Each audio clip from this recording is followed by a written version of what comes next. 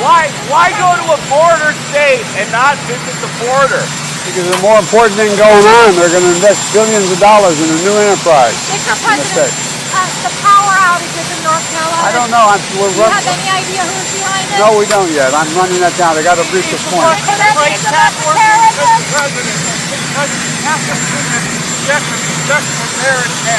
have to they say harm the illegal prison. That's sufficient. What's your response to that? I disagree. And he's here. What a goddamn moron. So tired of it. Yeah, he is stupid, no doubt about it. How in the world anybody votes for somebody like that in this country? And then this guy, and Obama set the bar. So let's say that out front. Obama set the bar when he was president. We've heard for the entire Ukraine war that Putin is a terrorist. But he negotiated with a terrorist, gave up a terrorist that they call the merchant of, what's his nickname, Ron? Wasn't he the merchant of death? Something like, the merchant of death, a terrorist for a freaking basketball player, and leaves behind a Marine. I don't know how anyone in this country today can feel patriotic, can feel proud, can be happy with what in the hell is going on. I don't even know what to say about this moron. Oh, wait, I can't visit the border. We have more important things to do. They're making investments. Who is they? Exactly. Who in the hell is they? I'd like to know the answer to that question. Why these reporters, I'm not, again, mass media people who are just as freaking stupid as all the people, all of them, every single one of them in Washington, D.C. can't ask a tough question and can't insist on an answer. We don't have a government problem. We have a constitutional problem. That's the whole premise behind this show. That we are getting dumped on day after day after day after day.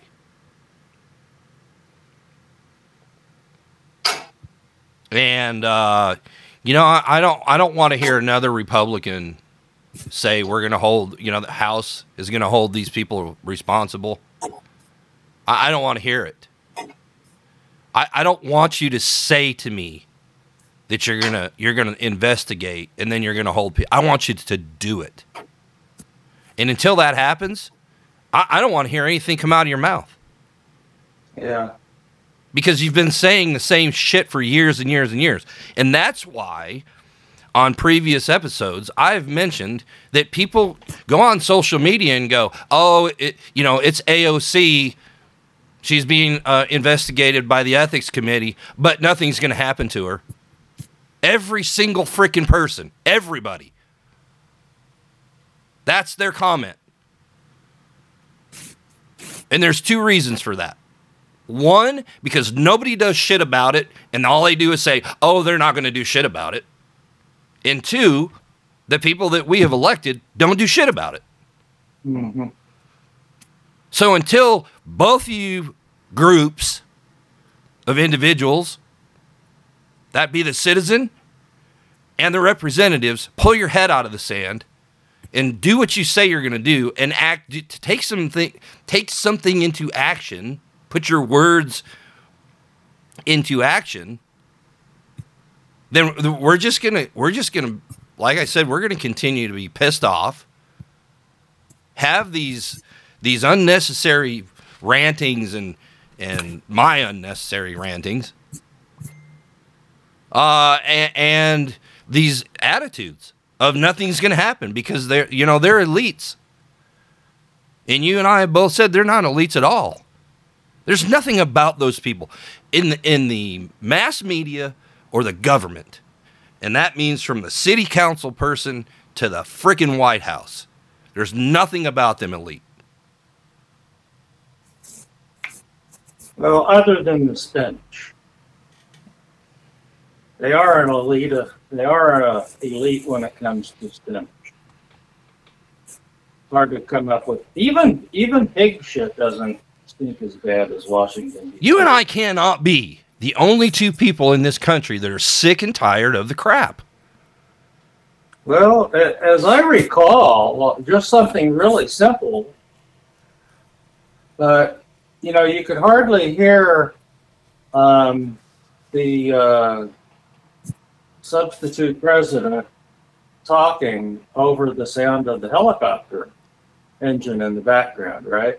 Yeah, you had to pay. Now, wasn't it? Yeah, wasn't it pay that same bunch of morons that talked about how unprofessional and demeaning it was for the president to answer questions on his way to the helicopter each day that he was leaving?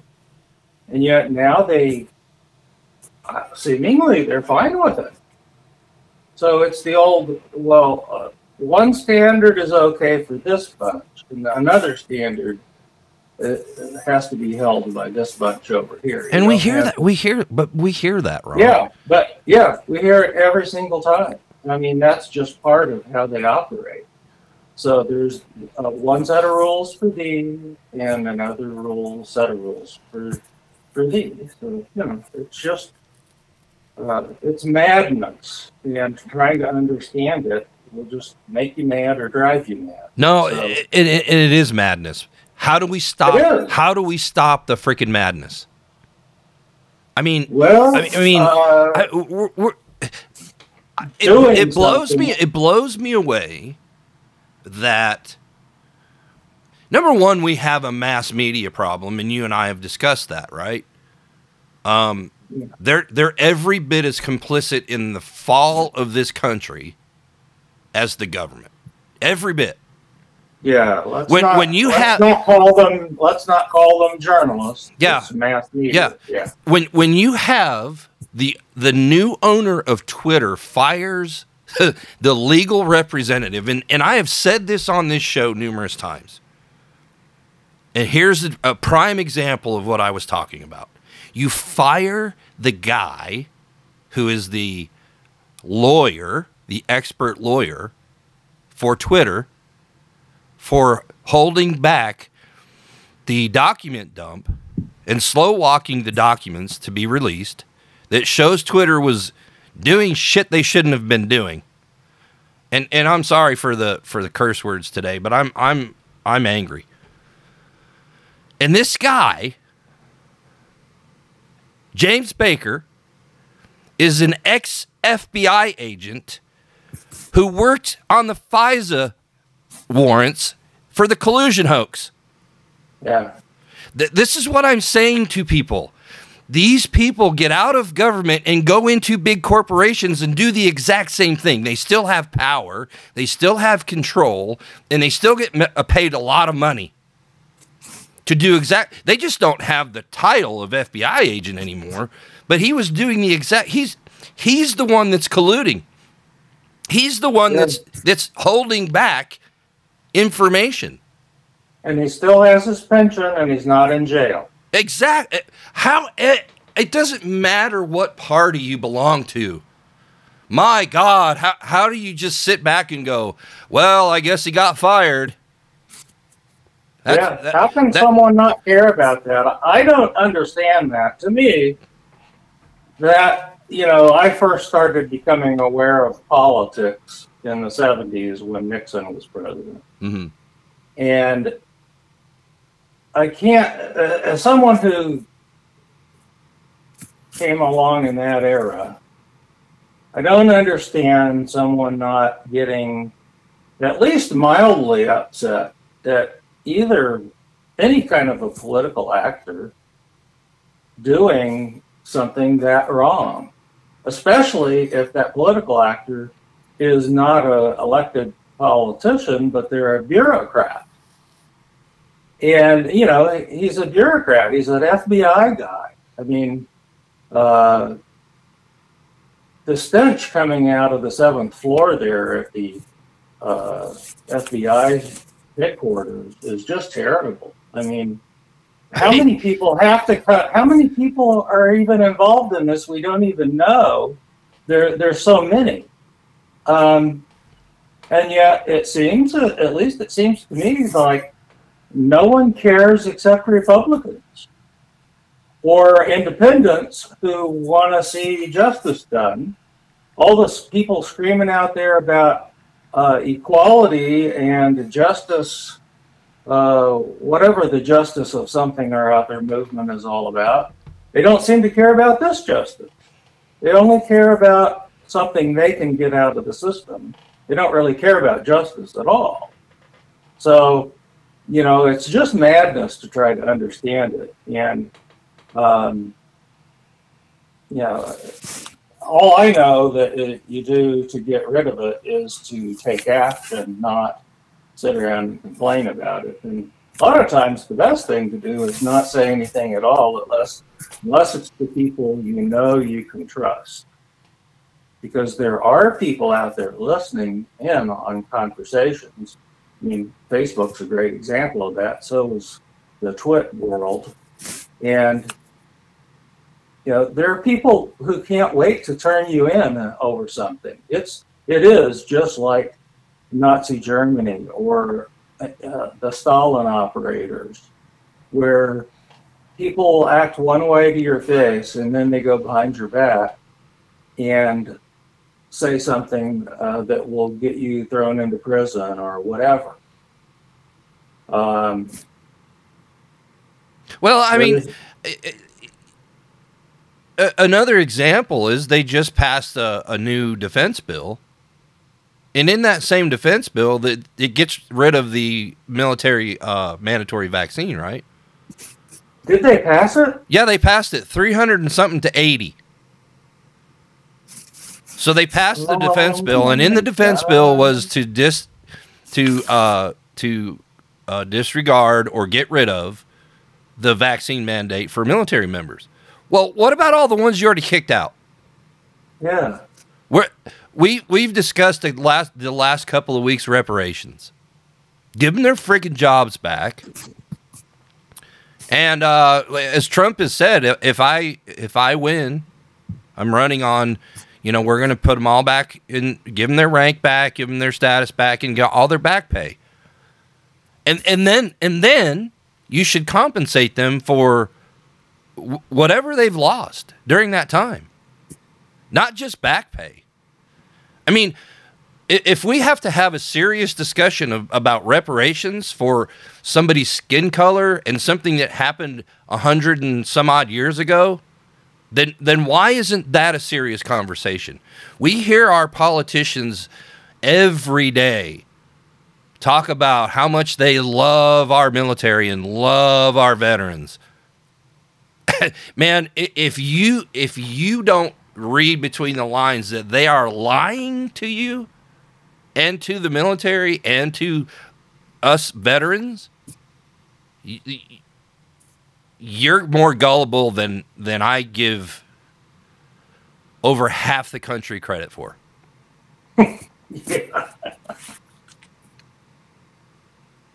Yeah. Because they don't. They do not. I was refused my benefits because I make too much money. When did that? When was that ever put in writing? Yeah. Where did I sign that agreement? That's kind of like the IRS suddenly passing a rule about having to file paperwork on people for taxes anytime you pay someone over $600. Yeah. Yeah, just out of the blue. There's no legislation to back it up at all. Well, not only that, but I don't give a damn about any rules or policy. Like you said, there's no legislation, there's no law. Where does it say that in the Constitution? Nowhere. Yeah. Where does it say in the Constitution about one group or another? You know, you'd referenced this group over here or that group over there of people earlier, and it's like there's no group rights in the Constitution. It's all individual rights. Because the framers' intention was that if you watch out for the individual, an individual is the smallest minority that exists. One person.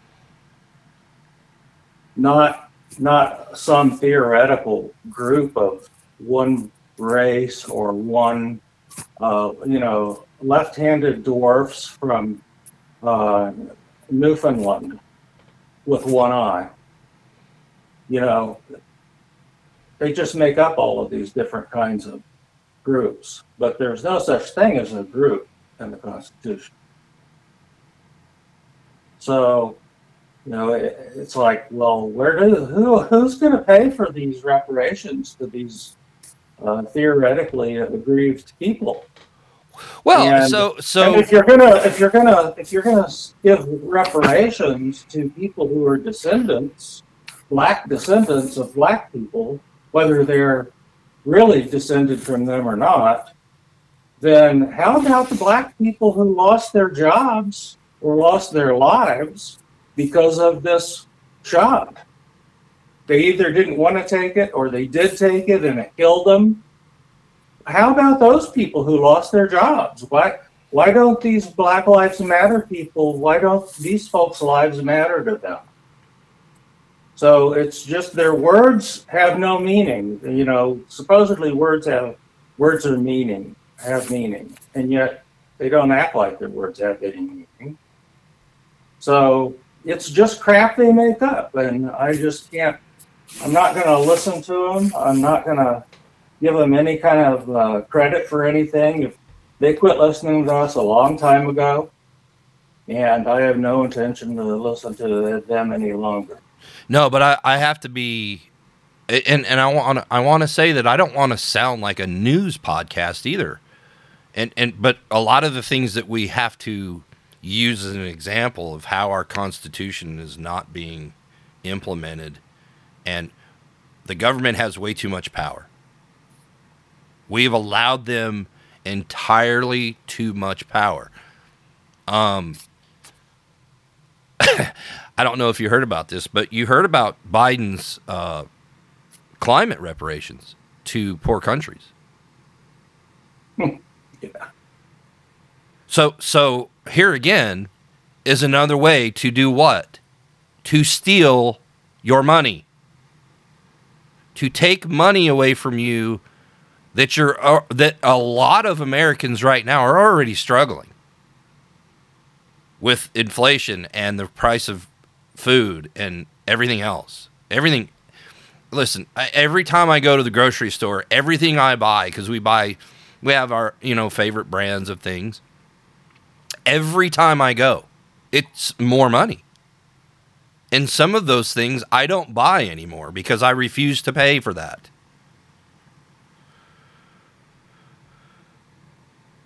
But the idea behind this is that, us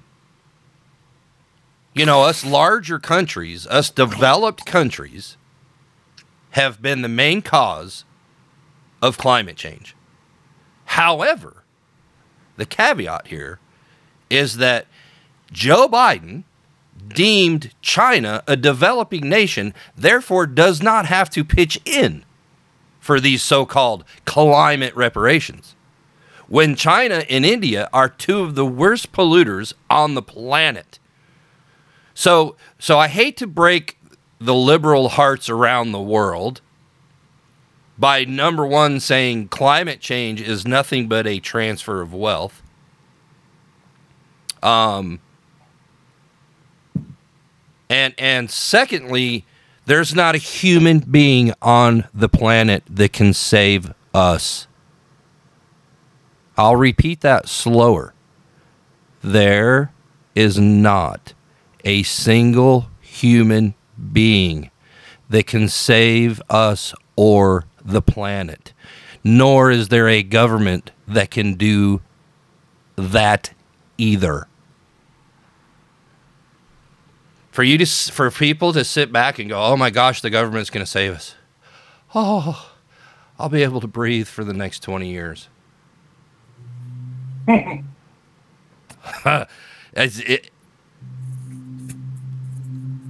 If you're not sitting here saying to yourself how stupid that sounds, then you're probably part of the problem. Yeah. Because, sorry to break your heart, liberals, but there's nobody on the planet, AOC, Joe Biden, Bernie Sanders, Elizabeth Pocahontas Warren, none of them are capable of saving your life or the planet.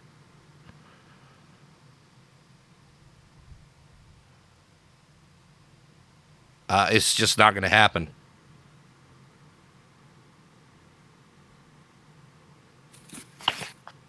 Mother Nature, in my opinion, will destroy us before we destroy her.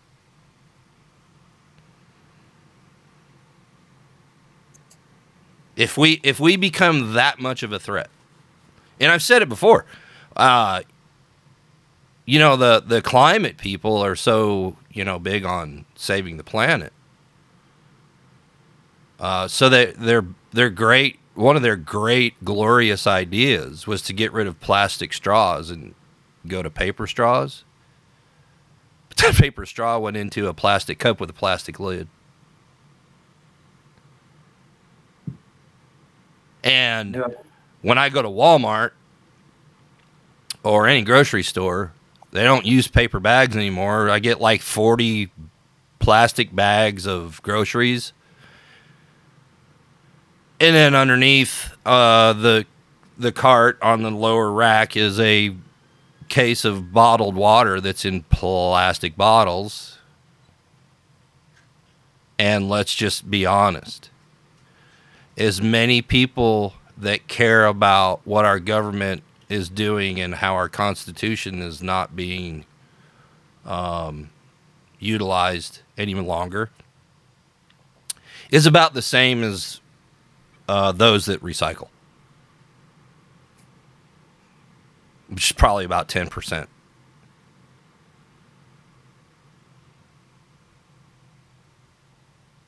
I mean, I literally believe that the people who care about the Constitution and how our government is out of control is about 10%. How can it not be? Well, I think it's higher than that. I know you do. I know you do. I don't think it's a lot higher than that. I know you do. And I know that you also think that 50% of the country, is angry, and the other half is pretty content with, arguing about what bathroom we should be using and whether or not men should be in women's sports. I disagree with that. And I don't mean that disrespectfully. What I'm saying is that I think the percentages are tilting higher towards, because we spend more time, Ron, listening about culture and social issues. And by the way, speaking of culture, what is America's culture? When you've spent time overseas, a lot of time overseas. I have spent time overseas. When you go to Europe and you study their culture and you look at their history and you go to some of the old cathedrals or some of the structures that were built, way before you and I were even a thought. And then you come to America and you compare and contrast cultures. I mean, what is American culture? Cheeseburgers, big fat asses, and I don't know, transgenderism. That's what our culture is right now. Yeah, but I keep making the point though that is not American culture. No, it's not. Yeah. But that's the point I'm making. Is that that's the culture that people could think is America, but that's not really American culture. That is post-American culture or anti-American culture. Yeah, And no, that- and it so goes that's so what I'm far saying. to not even it goes so far to not even being culture.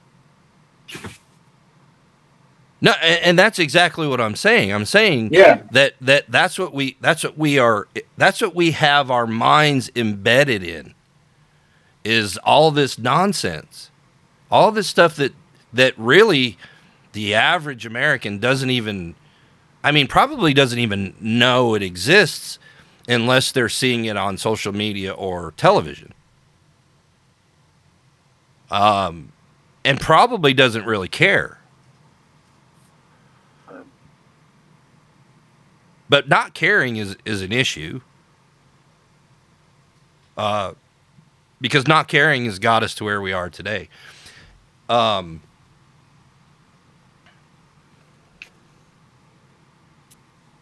You know, we have a couple generations that really have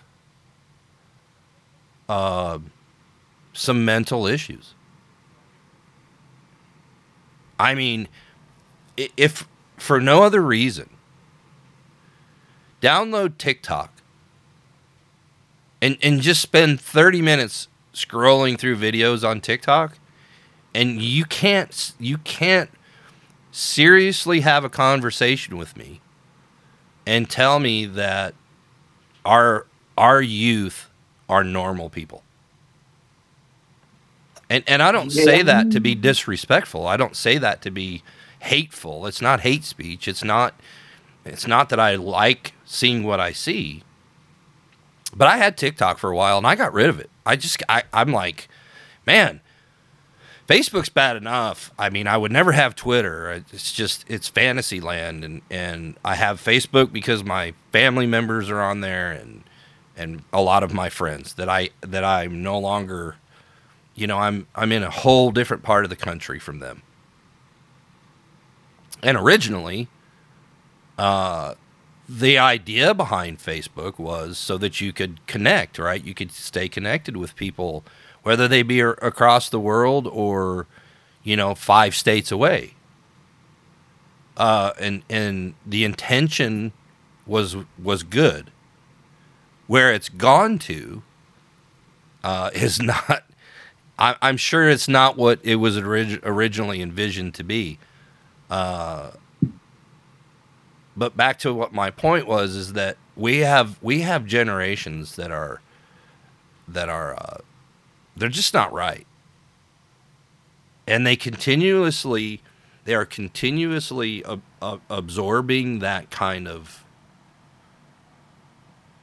negativity and you know, whatever they're being. I'll use a term that a lot of people don't like to hear. It's happening in our public schools, it's happening in our universities, and it's happening online. They are being groomed.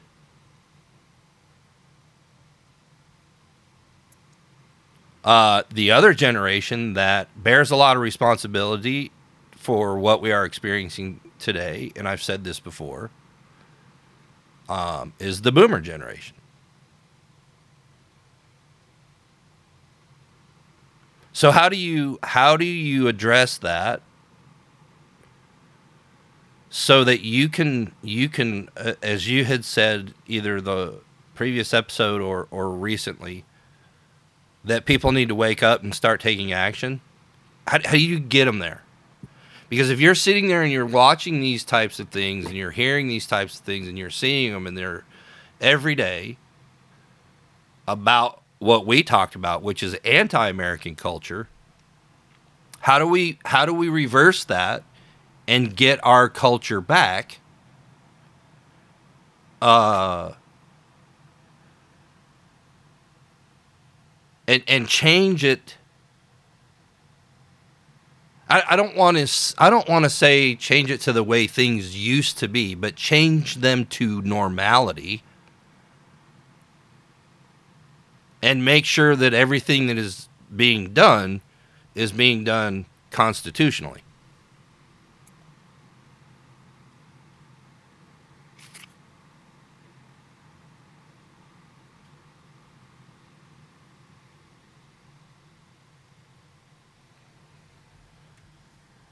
That was a question for you, by the way. Oh, it's an awfully long question then. The bottom line of it is how do you fight the anti-American movement, or whatever you want to call it, or preserve or restore American culture? Yes. That's just a bit. Yeah, pretty much. I know I go on these long things, but I guess I'm just trying to make a point that listeners will understand where I'm coming from. Because there's so much to unpack nowadays.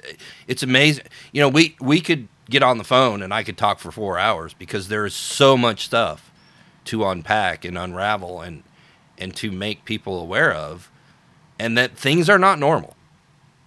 So that's my question to you: is how do we normalize things, and how do we get our culture back in a constitutional way? Yeah, because I'm stuck on the TikTok thing where I can't even sign up or get on TikTok. If you send me a TikTok video, I can watch it. Yeah. But my security settings are such that I can't even get on it. My system won't allow it. Well, so I just have to tell you. That's how I avoid it. It's like I don't have alcohol or sweets in the house. Well, I have to tell you, you're not missing much. I'll be honest. There are some funny things, and I mean there are some, people that do some really cool stuff. I have a friend that is in the military, and he does woodworking and creates things for veterans and current military members out of wood, and it does some really neat woodwork. And he posts videos about that, and that's how he kind of sells and promotes his company and stuff. So there are so understand, I think that there is a time and a place and a purpose for Facebook, Twitter, TikTok, whatnot, WhatsApp, all these other platforms. I don't want to silence anybody's free speech, because you can take out of context what I'm saying and say, well, you want to silence people, you want to shut down TikTok and Facebook and Twitter. No, I don't. I just want it to be normal. I mean, is being normal against the law? No. Well, or being abnormal against the law? No. Yeah, I recall the athletic director of my high school. And keep in mind, in the 1970s, early 1970s, very few high schools even had an athletic director. Mm-hmm. So we had like 614 people in my graduating class. So fairly good sized school. He was also the basketball coach, legendary basketball coach in Missouri, and won several state titles. But his comment was very close to my comment on success. And I forget the name of the person who first came up with this principle. Something principle is what it's called. I just don't remember who something was. But at any rate, it was basically 90% of work is done by 10% of people, something like that. And what I've always said is that 5% of people play the game. About 15% of people watch the game. And about 80% of people don't even know there's a game.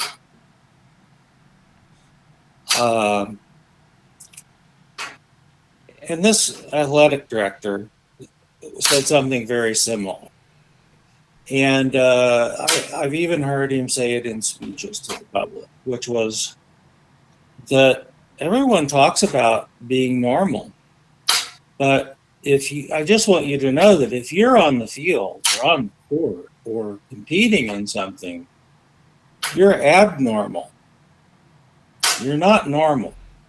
The normal people are sitting in the stands watching you. You're abnormal. And then there's a whole bunch of people who have no idea that there's a game going on. They're off somewhere doing something. But you don't really want those people in your life because they don't know that there's anything going on. So it was his way of addressing normalcy, to recognize that if you're out there, let's say you're a Republican or a Democrat in the political game, you're playing the game. Right. There might be someone criticizing you, but you're in the game, by golly. You're fighting for something. And, I respect that. I respect people who have something clear that they're trying to achieve. And they're trying to get buy-in. I really do respect that. It's just very few people in politics are really coming from that angle any longer. But I get your point about what is on a lot of these social media things, or mass media of any kind, is not normal, and it's not a positive form of abnormal. It's a destructive form of normal. It's self-destructive. People are so absorbed in themselves that they're not helping make themselves better at anything. They're not helping society become better at anything. They're just absorbed in themselves. And that is anti-American. American culture has always been that you come here to better yourself and to provide a better world for your family to grow up in. That is the real American dream. The American dream is not come to America and get free stuff. It's not come to America and buy a home, contrary to what the realtor associations might tell you. The American dream, the American dream has nothing to do with buying a home on a 30-year mortgage. I mean, it just isn't. So forget about that. Yeah, I agree. Yeah, the American dream is freedom. And through being free, you have the opportunity to better yourself. No one is holding you back because you're black, you're white, you're Bayesian, you're Mexican, you're whatever. And it doesn't mean that those things don't exist in life. But it is not part of our society to hold people back based on how you look. It's part of our culture that you're welcome to come here and make this place better. Don't come here and try to make it worse. Or somehow or another. Or to change it to what you believe it should be. I mean, America has now been around for 240 odd years and has done just fine with our Constitution, the Bill of Rights, the Declaration of Independence. All has done just fine without any outside interference. I mean, we tried a nation build, which I disagree with 100%. So what I mean by that is I don't think that it's our duty as Americans to go into other countries and tell them how to run their country any more than I think people from other countries should come in here and tell us how to run ours. Or if you're going to come from El Salvador to make a better life for yourself. I don't have a problem with you being proud of your roots, where you come from, your country, none of that. But don't come here and desecrate our flag and wave yours at the same time after you just left somewhere that you said oppressed you. And that was so bad that you were seeking refuge in our country. So we have our own culture. You assimilate into our culture. We don't do the opposite. I mean, I don't think that I should have to, if I want a position in a certain industry, or let's say the government, if I want to be a border patrol officer, is it incumbent upon me to learn how to speak Spanish? I'm on the American side. So should you're I? up in Detroit next to the Canadian border. I don't think you need to. I mean, you know, do I need to learn how to speak Canadian if I want to work on the Canadian border? No, you just have to say a lot. Yeah. But you see my point. And I get yours, but I'm still trying to figure out so the American dream, and I had said this before, I don't even literally know what that means. I don't think that I've ever lived the American dream. Even though I'm a straight, white, heterosexual Christian male, I've never had the privilege to live the American dream. At least not that I'm aware of. Because I don't know what that is.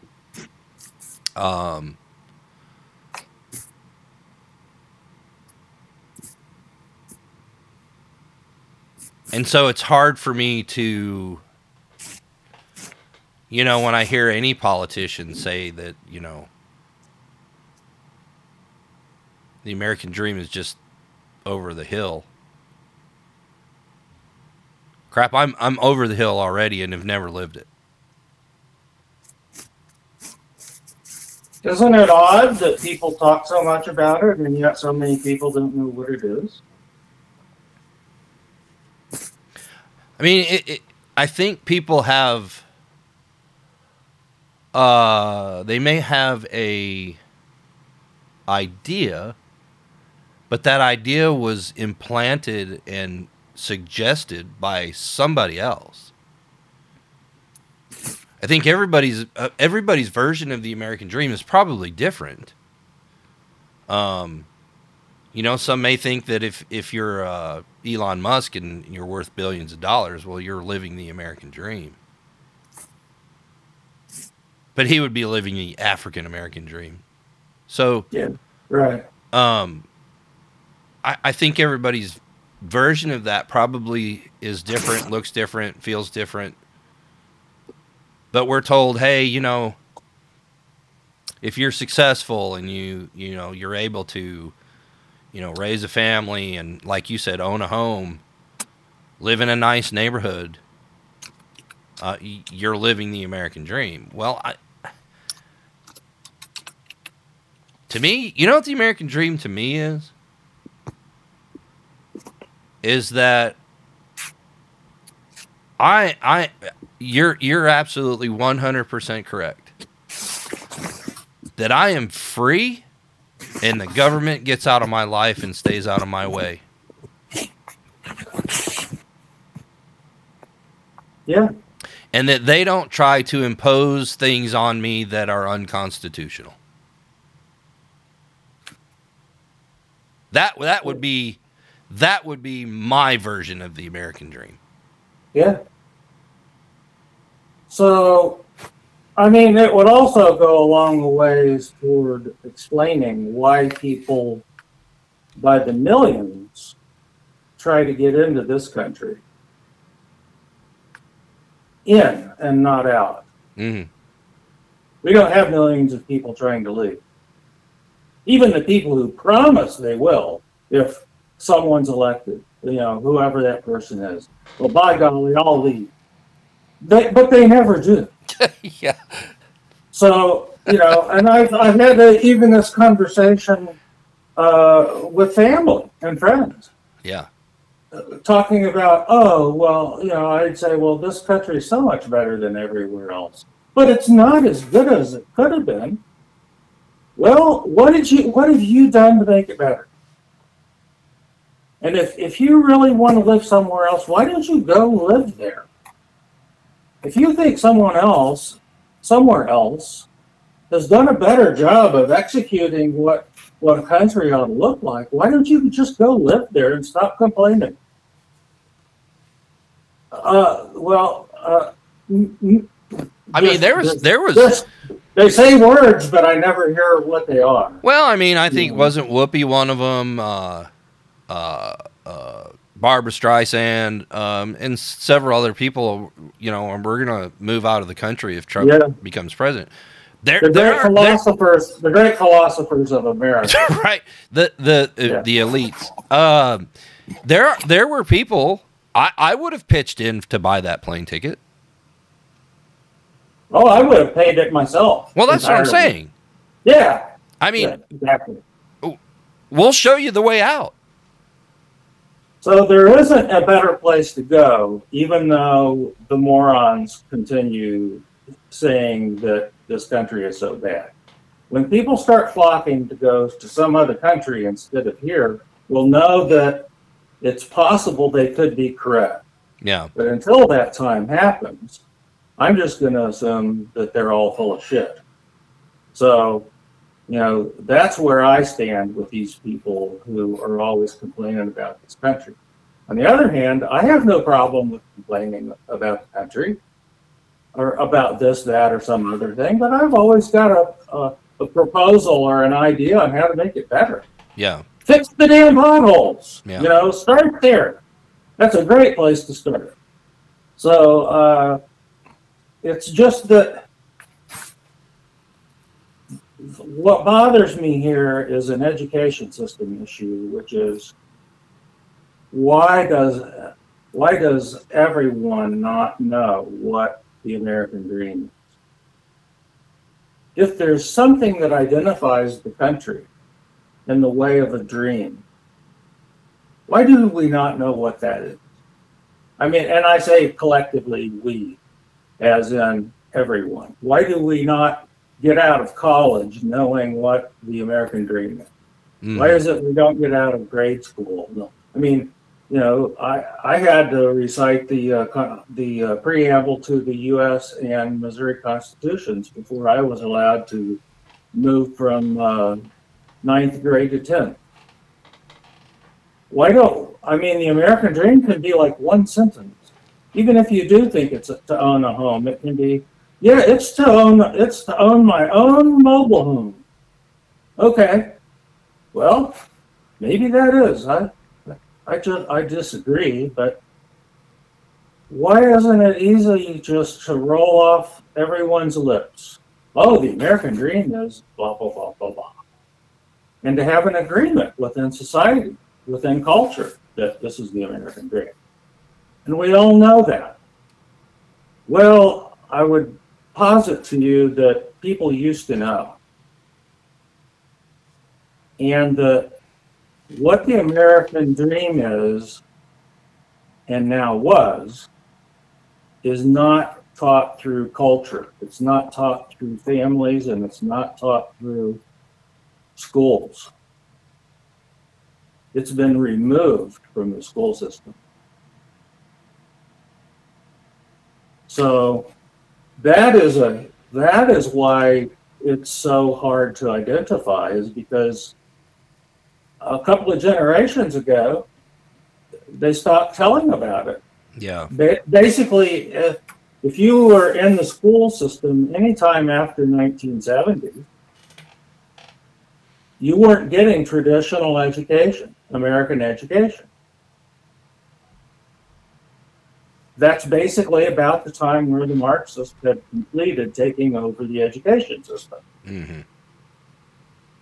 So, I was still in education at the time and had graduated college by the end of that decade. You were, a decade later because I'm so much older. But and I almost criminally disabled. So anyway, but at any rate, that's number one problem I would say is what's the Pledge of Allegiance? I don't know. That's the next stage. People don't know what the Pledge of Allegiance is. Well, maybe that's a great point. Maybe that's a great point because, or part of the answer as to why more people aren't outraged by the things our government does, because they don't understand or they don't know what their basic rights are. I mean, people's rights are violated. They don't know what they've given up. They don't know what they gave up. Yeah, you don't know what you're giving up if you don't know what you have. I mean, so we know, you and I know, that there are people walking around every day in society, just their normal daily lives, and their rights are being violated.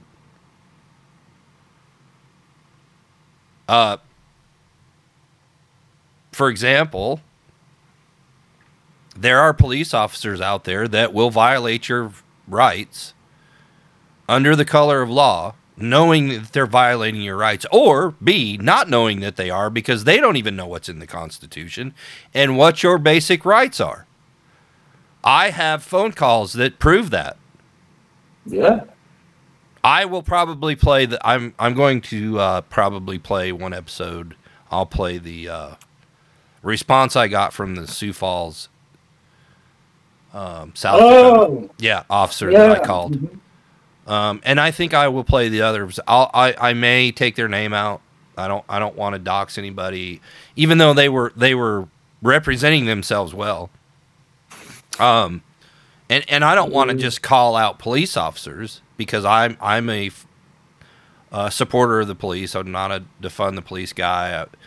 I think the vast majority of police officers intend to do the right thing every day, and they put their lives on the line. So I have respect for them. Unlike the rank and file of the FBI. Yeah. So no, you're right. I mean, it's a great point. I know. I was thinking, because we all know the rank and file of the FBI is dirty. Yeah, I was thinking when you were talking about the FBI earlier, I thought, there's all this talk of this hacking brains and brain chips and all this other stuff, that this technology that they're developing, and they're doing that for a reason. It's just more control. Could you imagine if virtually everyone that was corrupt and dirty walked around and looked like Pigpen from Charlie Brown? They had that cloud of stink around them and dirt. Yeah. You'd know who they were. You'd know the bastards. You could tell, hey, that's a dirty son of a gun right there. Well, when you were saying that, for some reason, what flashed in my mind was Maxine Waters. Wonder why that is. Okay. She's not dirty. She's just stupid. I don't know how that woman was not charged with inciting violence. Well, and so that's proven that you can't hack everyone's brain because they could be fired. Well, you have to have one to hack first. Well, that's true. Yeah. So I mean, that's a great point. But these people, but we're talking about the people that have made our lives miserable. Could you imagine? There probably wouldn't even be podcasts. Most people wouldn't even watch the news if it was all glorious and happy, and you know what I mean? Yeah, if it bleeds, it leads. Yeah, so as I have said before, you and I don't create the citizens don't create these problems. We're just a victim of the problem. But this culture of tolerating it is not American at all. That's the nail on the head right there. That's exactly the point that's why I love having you as my partner in this, because you say things like that I just can't get there. I have to go the long way, and you just and I think that's what makes her a great pair, right? Yeah. You get right to it, and that's the nail on the head. Yeah, there's no tradition of tolerance of bullshit in this country. There is a tolerance of, hey, I live here, you live there. You do whatever you want to at your house, as long as it doesn't involve me. That's tolerance, Right. because you're staying inside your zone. But that's normal tolerance, I'm right? over here in my lane, and then everyone else is too. But if you want to play loud music all night and keep everyone up, and you have a band of killer dogs that roam around killing things, then I don't have to put up with that. Tolerating that is not in the agreement. That's not in the cultural agreement. And yet suddenly, we're being asked to accept that it is. We're being asked, not even asked, we're being told to accept people burning down our cities, to loot, for people to get killed, and all out of some false justification that they have a political point. Well, bullshit. That's burning, rioting, murdering, looting. Well, what do you know? Those initials kind of add up to BLM, don't they? Yeah. So anyway, that kind of tolerance is not acceptable, and it's anti-American to try to make it acceptable. Is it burning and looting matters? Is that what that is? Burning and looting, yeah, and murder. Burn, loot, murder. That's it. Yeah. So, and the black people that have died or have suffered severe injustices in this country, I think would be repulsed by what BLM is actually trying to bring to this country, because people can be repulsed by slavery all they want to, and by injustice and by prejudice. But let's hold those things up, and you can see that existed in every Marxist country. And to the effect that tens of millions of people have been killed, hundreds of millions of people have been killed in Marxist countries. But that has become part of. I don't know that you saw this post of mine. The things that you mentioned are part of our culture now. That's the part of the abnormal culture that I'm talking about, where Minneapolis is paying 12 George Floyd protesters $600,000. I did not see that, but to me, that is not our culture. That is the culture of political partisans there. Well, that's and what I'm saying. Other places. So that's what I'm saying. How people aren't fighting against this is beyond me. But basically, what the payout is for, and this isn't Minneapolis isn't the only city that's done this. They've done it in Austin, Texas, and in Denver. Denver paid $14 million for 12 people earlier this year.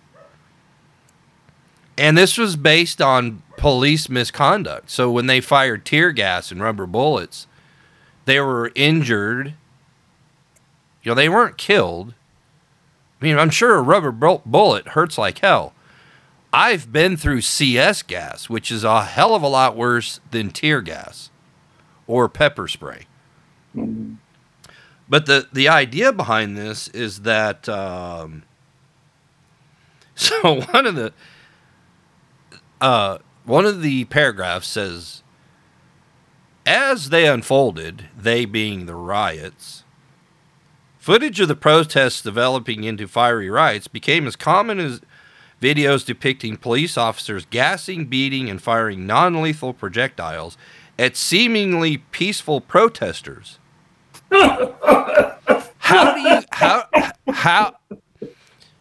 I'm not going to read that again, but I'm going to say, how do you go from footage of the protests developing into fiery riots to then peaceful protesters in the same paragraph? You can't have it both ways. Yeah, So they claimed that's the culture of so-called German journalism. Yeah, so what they claimed was they had received bruises, respiratory issues, and psychological trauma. Listen, if you wouldn't have had your ass there in the first place, you wouldn't have gotten hit with a rubber bullet or had to breathe some tear gas or, had some respiratory issues in the first place. You didn't belong there anyway. Yeah. Not if you were burning and looting.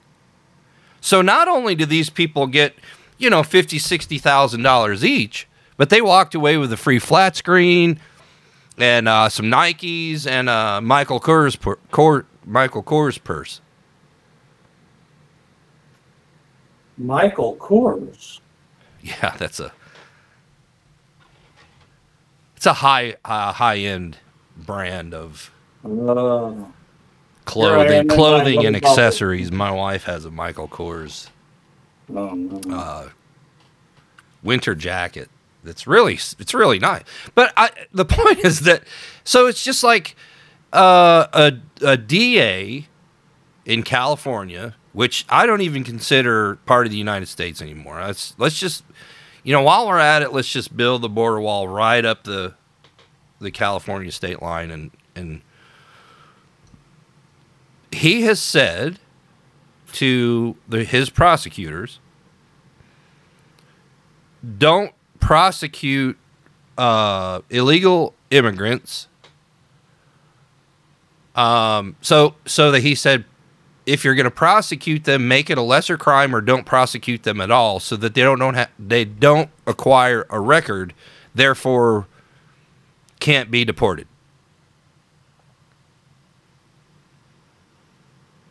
So if you go out and, I don't know, I'm just going to,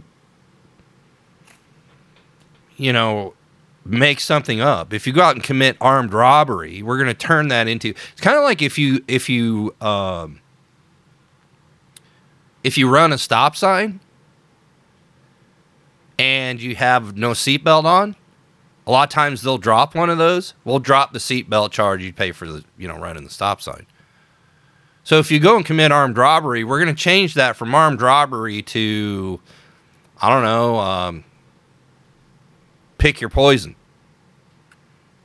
So that it's not on your criminal record, or we're just not going to prosecute you at all.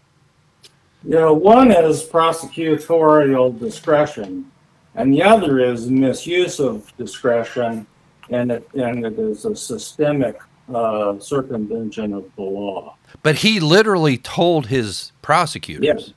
Yeah. Avoid enforcing the law.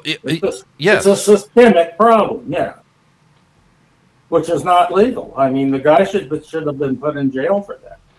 So why in the hell wouldn't the criminals want to come to this country? They can get away with anything. Well, at least go to L.A. or San Francisco. As long as they stay there, I mean, who cares? And I make fun of California and Californians a lot. And there are a lot of them that say, hey, listen, we don't believe in this stuff. And, there's still some good people here. Well, prove it. Yeah, exactly. Prove it. Yeah. Well, there is a way to handle these rioters and everything. I don't know that my method would be acceptable by everyone, but it would be effective. Well, I would assume that it would be similar to what happened during the Chicago riots, the LA riots. I mean, you can't just let people run roughshod all over the city. Well, I mean, it's one actually, thing. all of that stuff in the Chicago riots was, it's a bunch of Democrats rioting against Democrats, Right. right? Mm-hmm. Democrats ruled Chicago, and these communists who were rioting, like Black Panthers and all of that, they're Democrats. It's Democrat on Democrat violence. It's done nothing but get worse in Chicago. But, Chicago used to have a way of handling things like that. I mean, it was a relatively safe city when Capone was running Chicago. Yeah. Isn't that hard to say? Or not necessarily hard to say, but isn't it hard to fathom that a city that was run by mobsters was safer than the city that's run by the government, who are also mobsters, by the way? Well, that's the whole thing, is that there was a time between the end of Prohibition, in the early 1930s, and when the riots occurred in 68. So basically, 30 years later or so, basically a generation or so.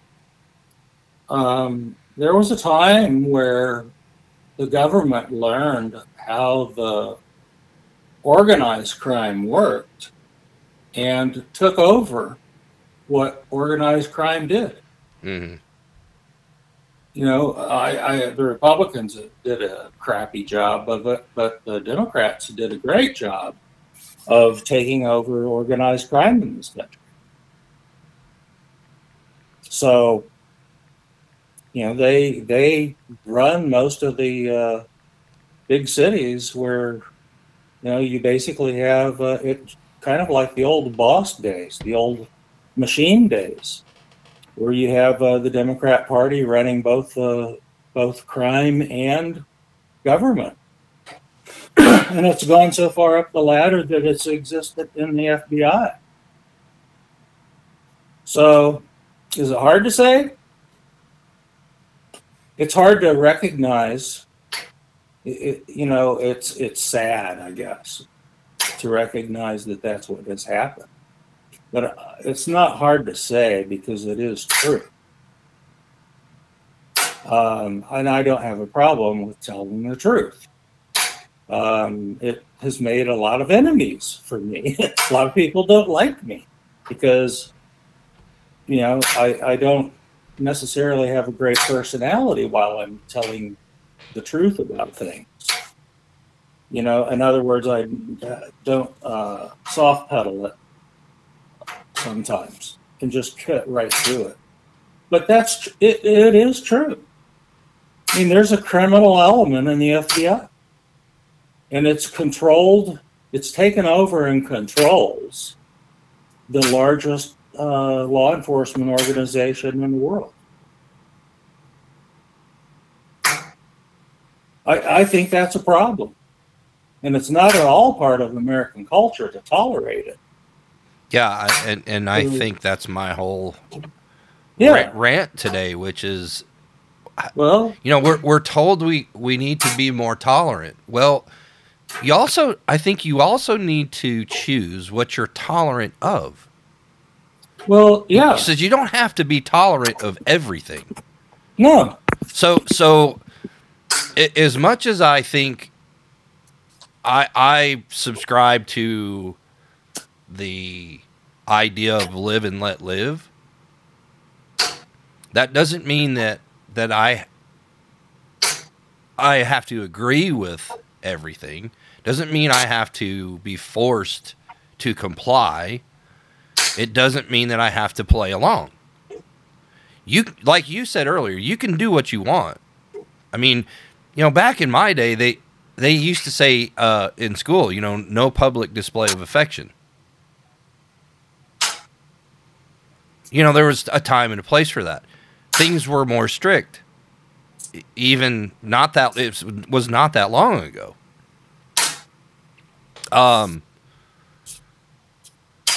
And so it's kind of like with the LGBTQ plus OPEC community plus OPEC community that I have friends that are gay and lesbian, and I don't have any that I know of that are transgender, but I wouldn't not be a friend with someone that was transgender. I have nothing personal against those people. But I'm sorry. I don't, if I fly the American flag out front of my house, I'm not obligated to fly the gay pride flag. I'm not obligated to support gay marriage. I'm not obligated to do any of that stuff. And to think that you should be able to force me is not in our culture. Exactly. Well, but what is part of our culture is is you're also able to fly one of those flags. You can fly the rainbow thing flag. That's for the LGBT OPEC plus people, right? Yeah. Well, to me, I don't keep up, but let's say I want to fly that flag, take down my American flag, and I put that flag up there, and that's the only thing up there. Well, I'm supposed to be allowed to do that too. Well, you know? why is it okay? Why is it that someone can protest an American flag or the anthem before a game or I don't know. Let's say I'm at a presidential speech somehow. I get into, I get a press pass and I get into the presidential speech. And I don't want to hear "Hail to the Chief." Because I don't hail to any freaking person. Does that mean they don't play it? I mean, you don't get to force someone into doing something that they don't want to be a part of. As far as I'm concerned. So it's okay for someone to look at the American flag and go, that's just a piece of fabric with a bunch of colors on it. Means nothing to me. But if I do it to the gay pride flag, I'm a bigot, I'm a homophobe. No, I'm not. I just look at it as a piece of fabric with a bunch of colors on it that means absolutely nothing to me. Mm-hmm. I have that right to say that. That I'm not saying that's how I look at things and that's how I feel. I'm just saying I get what you mean. I'm just making an analogy here as to you can't have it both ways, and that's not what American culture is made up of. If you want me to be tolerant, then you need to be tolerant. Because if you're intolerant, I'm going to be just as intolerant right back. Well, that's the issue with totalitarianism, is that whatever they say goes, and you have to accept it. You have to tolerate whatever they think, whoever they is. But if they change their minds and say now, oh, okay, well, this flag is no longer just a piece of fabric with something on it. It is something you have to respect. Not this other one today. Today we're changing. Well, then you're supposed to go along with it. Well, I mean, you could go to the extreme on the other side. So why not say, okay, Brittany Griner, you didn't want to come out to the national anthem. You said it wasn't out of disrespect for the country, but you didn't think it should be played. There's something wrong about the anthem. that bothered her. And so she said if the WNBA decides that they're going to continue to play it, as if she had some sort of power and control, or thought she deserved some sort of power and control to influence their decision to play it or not. That's a whole other argument, right? Mm-hmm. When she steps off the plane, when she reaches this country, there better not be a single flag flying anywhere in her vicinity. And why not take away her citizenship and her basic human rights? She didn't believe in them in the first place. So if they can go to an extreme, why can't I? Yeah. I'm not saying, again, this is how stupid I want people to understand how this stuff sounds. I'm making a ridiculous analogy here. That is how we kind of operate anymore. Well, it's the thinking of a totalitarianism. My way or the highway. Well, and nobody should ever feel that they need to think that way, or that they should be treated that way. I don't know Brittany Griner. I don't have any axe to grind with her. I think it was a silly sophomoric position to take, along with Colin Kaepernick or anybody else, to kneel or refuse to come out during the national anthem. My God, a couple of minutes out of your life is the worst thing in the world for you to listen to a song? I mean, you claim to be oppressed? Man, let me have your paycheck for one game. There's millions of Americans in this country today that would die to make what you make for one basketball game or one football game. And you feel like you're oppressed? I mean, if that doesn't ring with someone in their brain, if it doesn't process of how ridiculous this stuff that we have to listen to is, and how that's damaging the culture of our country. It's undermining our Constitution, and our government and the mass media loves it. They relish every single minute of it because it takes away from the foolishness that they are doing, that just piles on and makes us even worse off than we were, the last year or the year before or the 10 years prior.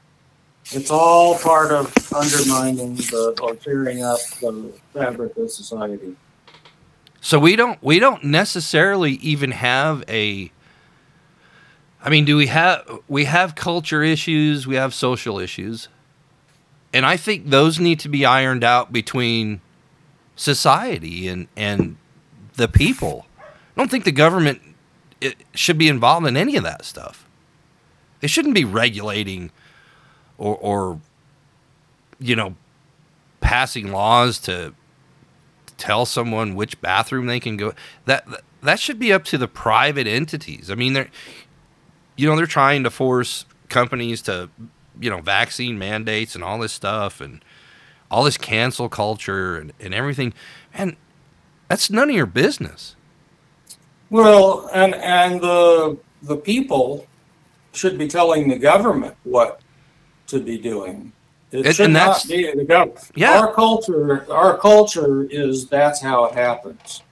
Our culture is not that we sit around waiting for the government to tell us what to do and not to do. That is anti-American. Yet somehow it is what was popularly known as a part of American culture. In other words, the people control government, not vice versa. That has disappeared as a majority view in our culture. There are many of us, you and I included, and many of our friends and the people we know who still have the view of, oh no, that's not how it works, folks. So the thing is that the folks who the Marxists have most been able to influence since the 1970s has been the following generations and the professors of our own generation who are getting their way. They're getting to be the little boy who cries wolf and cries and cries and gets his own way, even though not everyone necessarily agrees with it. Right. You know, they're trying to create a different culture, which is just an anti-culture. It is not a culture of their own. It is just a culture of tearing down the old culture. Now, Marxism is not ever about building a new culture. It's just all about undermining the old culture. Mm-hmm. And then as something new develops, then that is torn down from inside and something new is pursued. You know, it's a destructive form of evolution. It just gets worse and worse and worse until you only have the Lord of the Flies left. So, you know, it just shocks me that so many people have bought into it. And so many critical thinking skills have disappeared. But it doesn't mean that the culture is gone. It doesn't exist. That the country doesn't exist any longer. But those of us left have to be willing to say, oh no, that person is not one of us. And I think that thinking is not ours. That's not American. You know, you have to get to a point where people are willing to say that and back it up, even if they may be the only one willing to. And I think we need to make sure that, or we reassure people that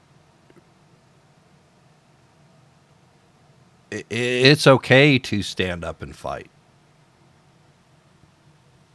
Because I think there's a level of fear amongst, you know, people that say, well, what am I going to do? What can little old me do? Well, look at the Kyle Rittenhouse case. Classic example. Mm-hmm. The kid had every right to defend himself. Mm-hmm. It's right there on video. Mm-hmm. Had the law on his side, had the facts on his side, and yet the mass media and the various anti-American groups try to destroy his life without any repercussions to them at all, unless he winds up suing, you know, CNN and some of these other people. You know, they tried to destroy his life. And I think he should. You know, Nicholas Sandmann was very successful in that. Mm-hmm. And I think on a scale, if you were to, you know, compare and contrast the two issues, Kyle Rittenhouse suing CNN, MSNBC, even Joe Biden is a slam dunk in comparison to the Sandmann case. Well, and I compare it with what we were talking about last time, which has to do with election integrity, and people were not granted standing to present a court case contesting an election. I look at those two cases the same way. Why can we not? Why are we forbidden from having a class action available to us as a solution to how those guys were treated? Because they were definitely harmed. I'm not saying they weren't. what I am saying is we were all harmed. Everyone in this country was harmed because of how Nicholas Sandmann and Carl Rittenhouse were treated. Mm-hmm. Everyone was harmed by that. Why can we not band together and have a court action against CNN and anyone else who did anything against them? I mean, granted, maybe they should have the lion's share of a settlement, but why can we not obtain reparations from those organizations that lied to us? I mean, it's mass media on free airwaves. Well, you can make it NBC. I'll make an analogy here or a assessment and say I was emotionally harmed by the Kyle Rittenhouse case as a lawful gun owner, thinking that I could spend the rest of my life in prison for the right of self-defense. Yeah. So I'm emotionally scarred from that. And it's hard to say until you're in the situation, but it might negatively affect your willingness to defend yourself if you were put in a situation where your life's in danger. It's exactly what I'm saying. Well, yeah. I know in my case, not shooting someone in a situation I was in is something that won't happen again, because I know how much the system is stacked against me, and I know that anytime someone can get within less than 10 feet of you, you should take action against them, whether it's shooting them, throwing the knife, whatever, because you can become harmed. Mm-hmm. So I know that if I am ever in the situation again that I was put in, I would just go ahead and shoot the guy. So yeah, depending on where you live. Would that case come against me? Would that case convince me not to? Well, it depends actually, that case was what caused me not to the first time. Right. Because I'm holding myself to a higher standard than I should have been. Mm-hmm. Because I don't want to pull this weapon. If that case hadn't come along when it did, though, then I might have gone ahead and defended myself the way I was lawfully entitled to, and the guy would be dead. So, I guess I ought to be saying I'm one of them who was affected by that. Because I did allow that case to affect my thinking. Who knows who else was? But the point is that why would courts deny us standing? Well, can they constitutionally, when there is legal doctrine? In one of the states that I live in, there are several others that have the stand your ground law. Some of them do. Some of them have. They call it something else, but it's also known as the Castle Doctrine, where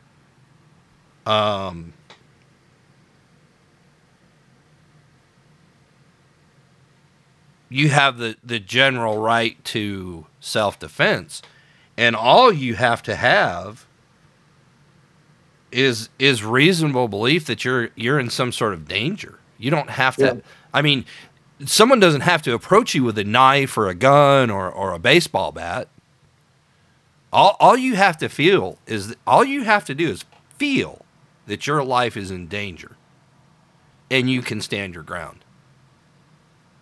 Now, I'm sure, stand your ground doesn't mean, Walmart parking lot or, you know what I mean? There has to be, you can't just go around, this isn't the Old West either. But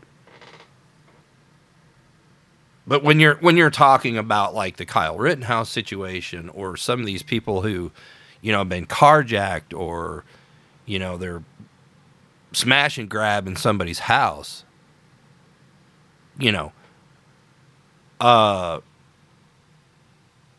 saw a video recently of a young man who went over to his ex-girlfriend's house and they told him to leave, and her father was behind the door with her.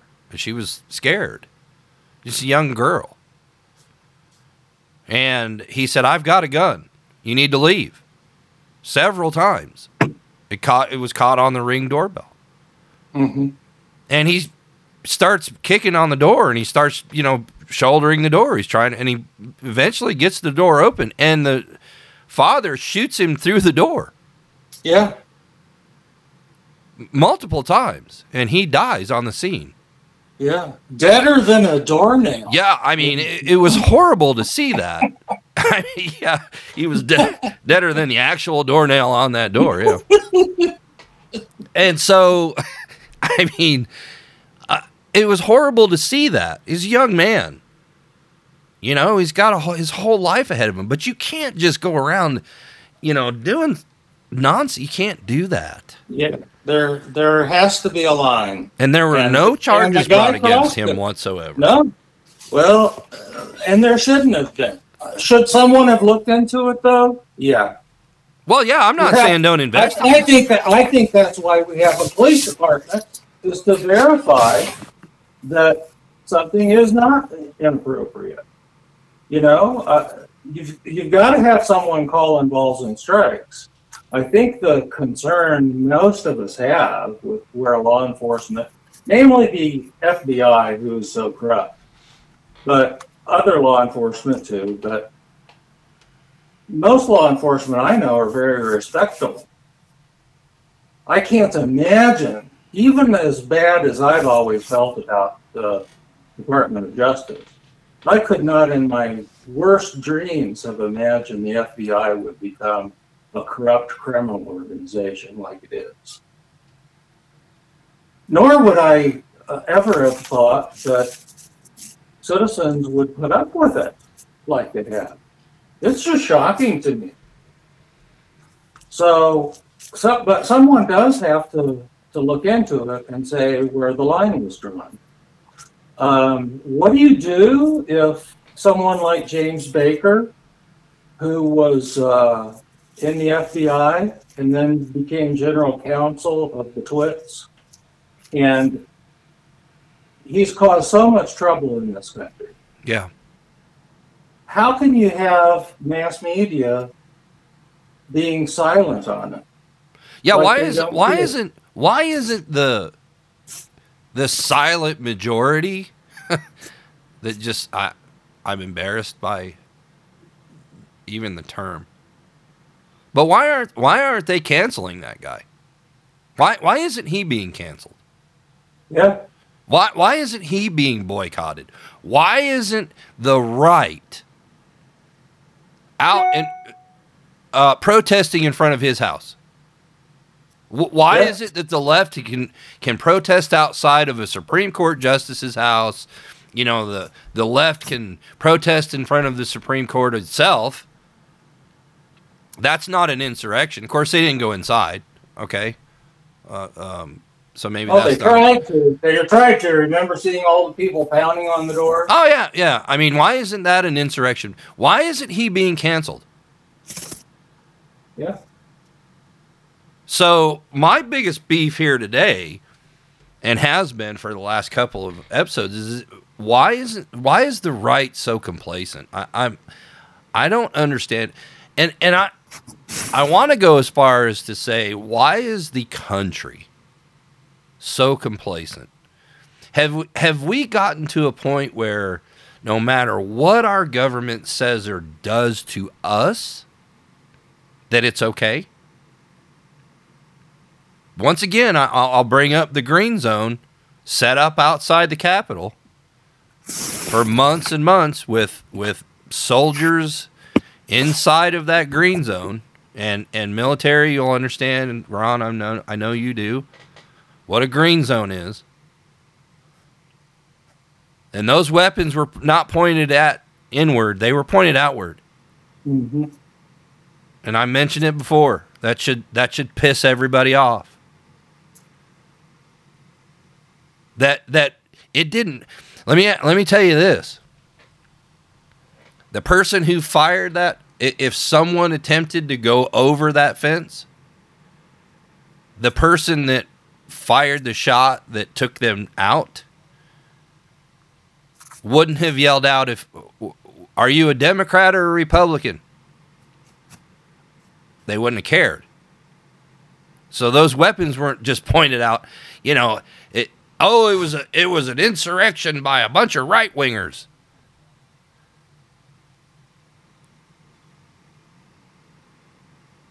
It wouldn't have mattered if it was a right winger or a left winger that was crawling over that fence in that green zone.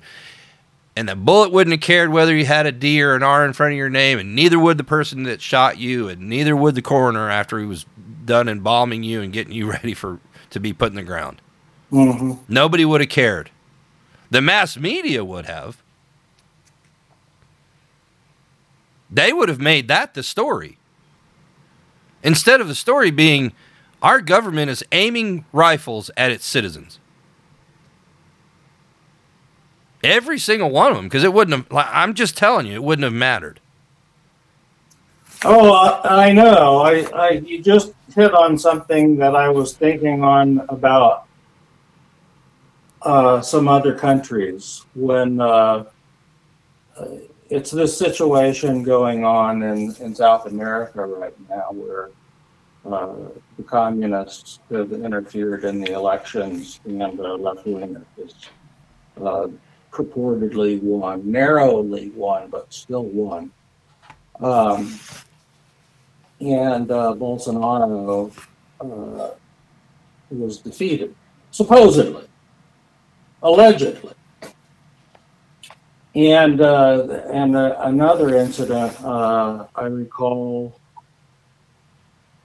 I think was in Israel, but at any rate, I noticed the reporting on it was that this person or group were right-wing, anti-government right-wingers, something like that, conservative right-wingers, blah, blah, blah. And for some reason, it annoyed me to the point I actually thought about it, because I normally don't think about anything I see on any alleged news program, because they're just so stupid. Yeah. But for some reason, I did think about it that time, and I was like, why is it that everyone is a right-winger when they're trying to overthrow a government activity? Why aren't any of these people left-wingers? And I thought at first, well, you know, maybe it's just the prejudice of the media. Because the media looks at everything bad as being done by some right-winger. Mm-hmm. Yeah, everything else is done by peaceful protesters. Well, yeah, and they never use the term left-winger. Like a left-winger won the election. No. Yeah. No, it's maybe a centrist. Even the so-called conservative news channels. I mean, exactly. Yeah. Even Fox News refers to a Marxist like Obama as someone who is moderate or leans left. Even Joe Biden as leaning left. Mm-hmm. Well, hell no. They're like as far left wing as you can get. Yeah. I mean, they're so far around the wing that they're clear over to the other side of the moon, where they're a totalitarian left meeting a totalitarian right guy. Well, and it's kind of like I don't know what the difference is. It's kind of like the Squad, right? I mean, really, the only thing the Squad is missing is their white hood. Yeah, if they were white. Well, let's see now. Though. It doesn't matter. You know, at this point, occasional cortex is partially white. I understand that, but I'm just saying they're Obama is also mostly white. So, and white and Arab, right? I still don't know where the African American piece of it that all is, but at any rate, my point being that I realized after thinking through this right-wing, left-wing stuff that was really all BS, and I still was asking the question, why is it that people who are protesting the government action are right-wingers? And then I realized the answer was the same answer as why people keep trying to come into this country for the freedom or perceived freedom. And that's because people are protesting left-wing governments. Of course they don't have left-wingers protesting the left-wing governments. Most of the governments around the world are Marxist in some form or another. Mm-hmm. Right? Yeah.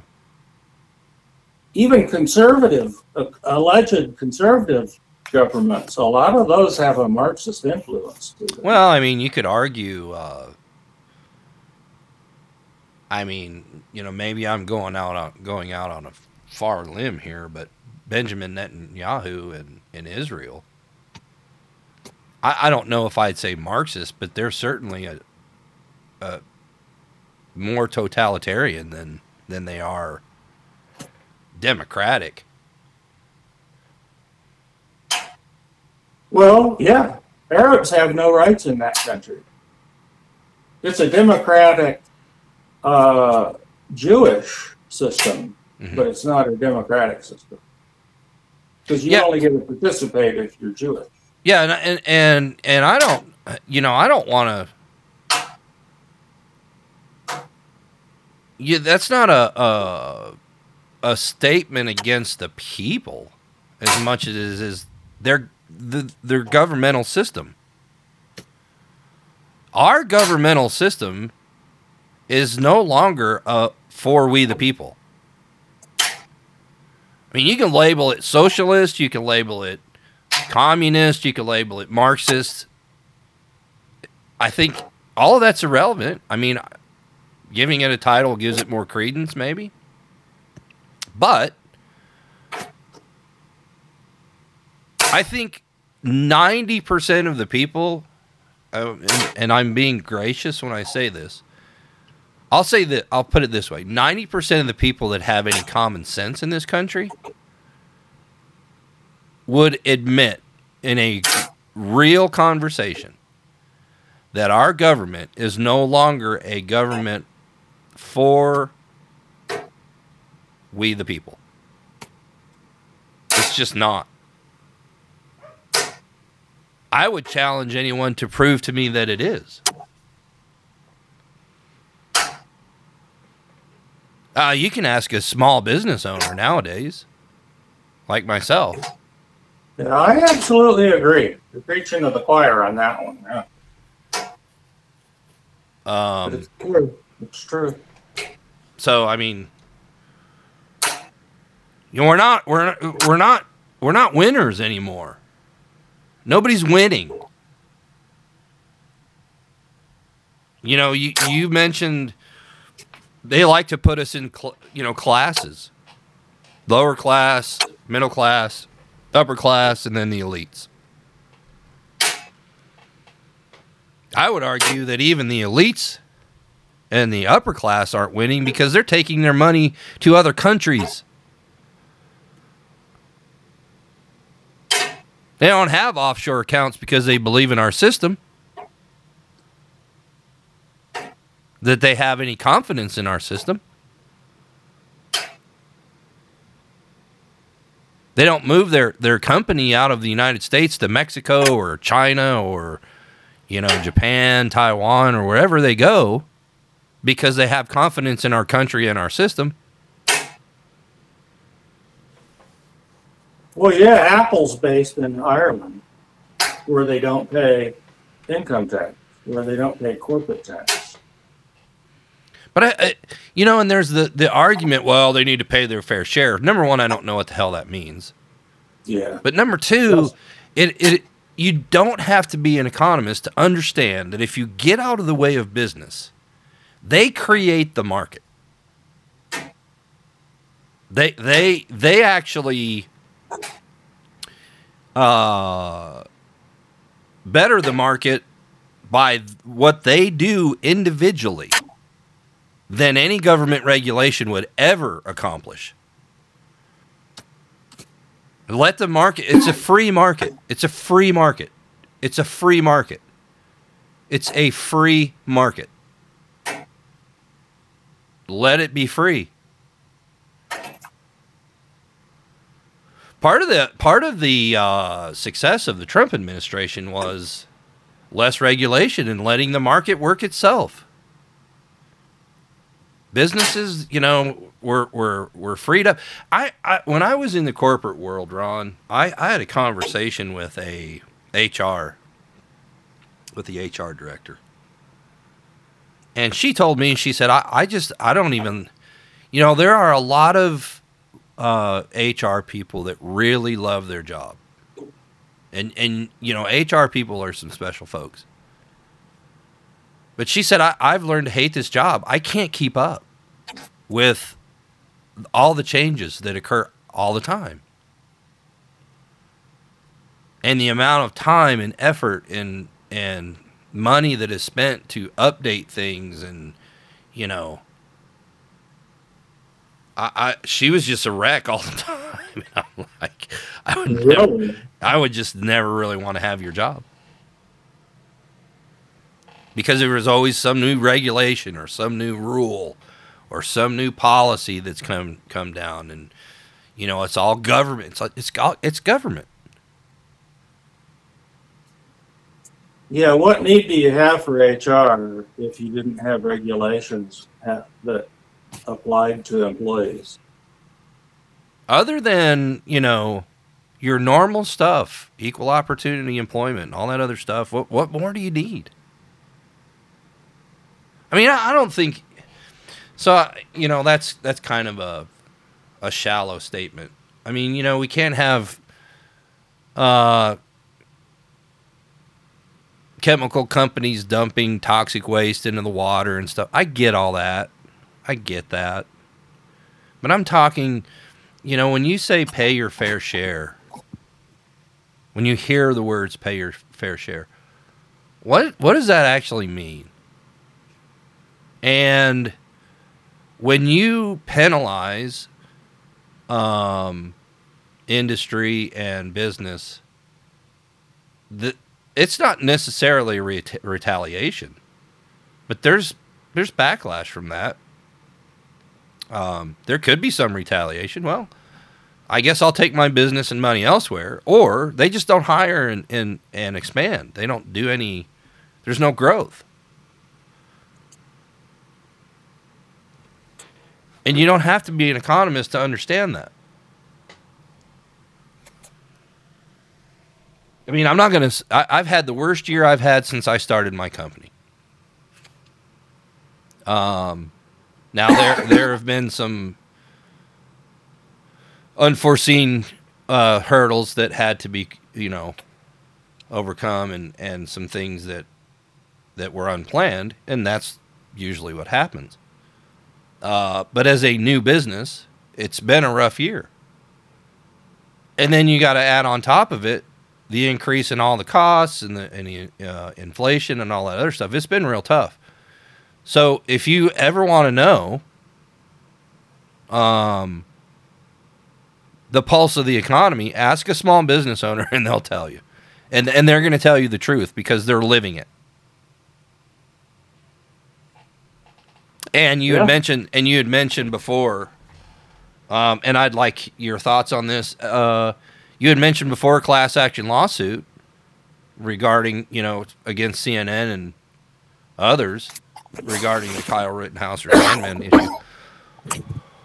I'm still curious, and one of the things that we've talked about before is why isn't there a ton of people that aren't getting together and filing a class action lawsuit against Dr. Fauci, the World Health Organization, and the United States government. Why haven't we seen that yet? And I call on anybody that listens to this show, including any attorney with balls that belong to him or her. Sorry. That wasn't culturally appropriate. Or whatever. Oh, it was very culturally appropriate. Yeah. I was kind of being inclusive there. I call on any attorney out there to reach out to us and say, hey, we're willing to take on a class action lawsuit against the United States government for just compensation for what happened to us during COVID. Yeah. And anybody out there listening, send us your name. We'll put you on the list. Yeah. I mean, there's Camp Lejeune lawsuits all over the place. So why can't there be again? Why can't there be? Well, people have to learn that you can do these things. And if you want to affect change, you can do it. You can do it anonymously. You don't have to worry about being canceled if that's what you're worried about. You don't have to worry about losing your job if that's what you're worried about. We're not going to dox anybody.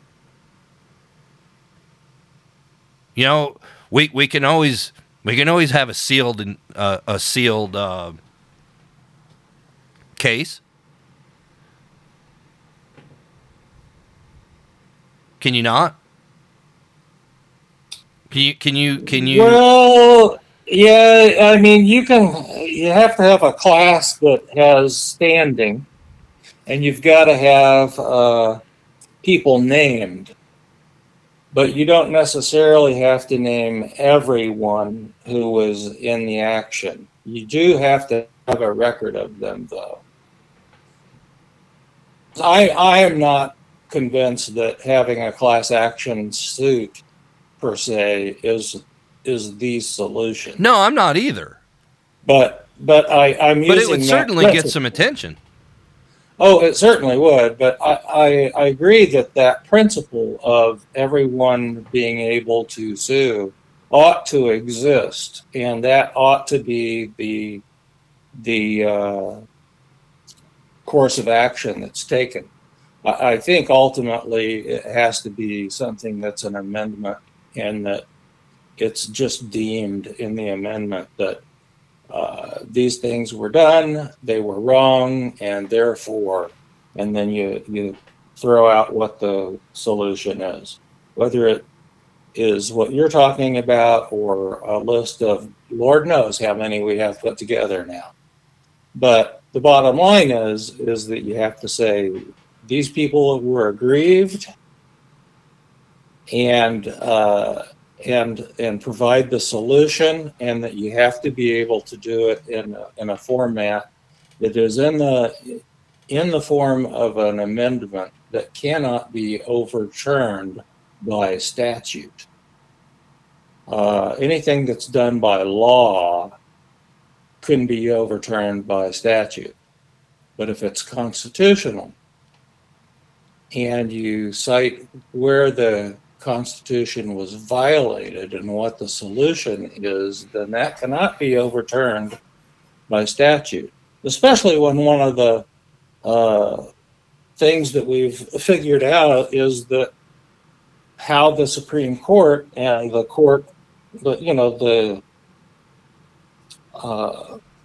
judicial branch in general has not been serving the citizens either.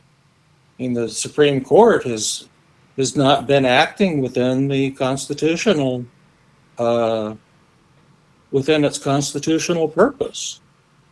Well, and it's been relying on precedent instead of the Constitution.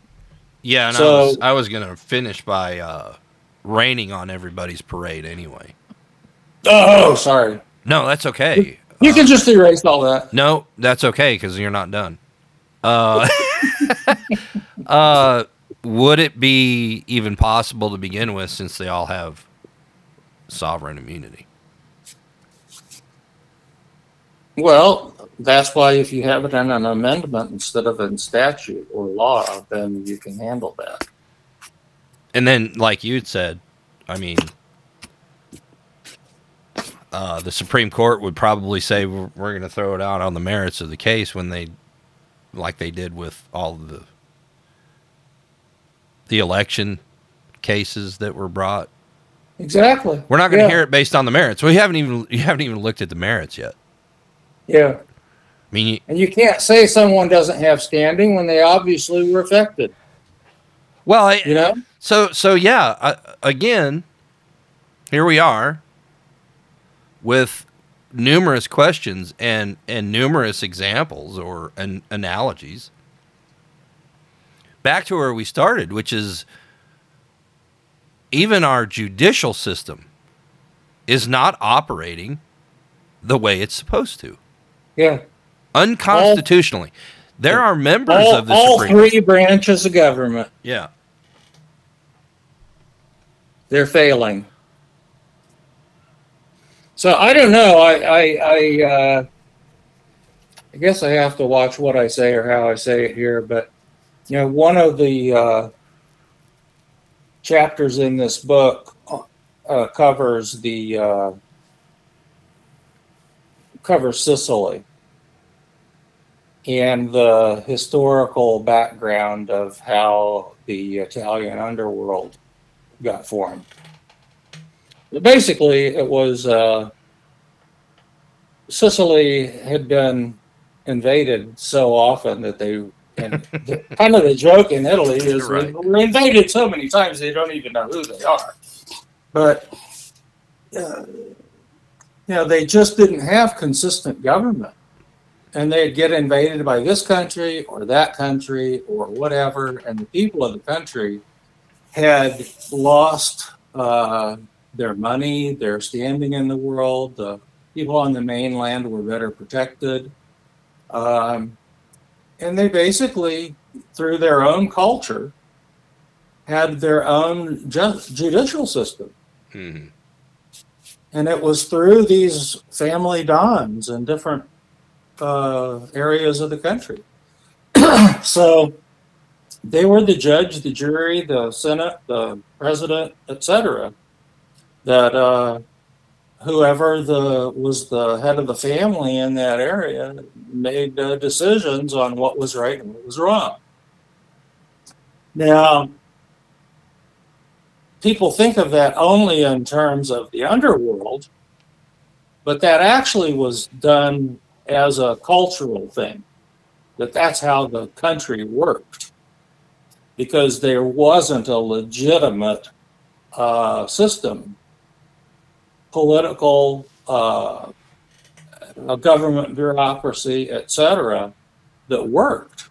So these people created their own system amongst themselves on what they would accept, what they would be willing to accept. And it wasn't just crime. In fact, not all of these families were criminal organizations.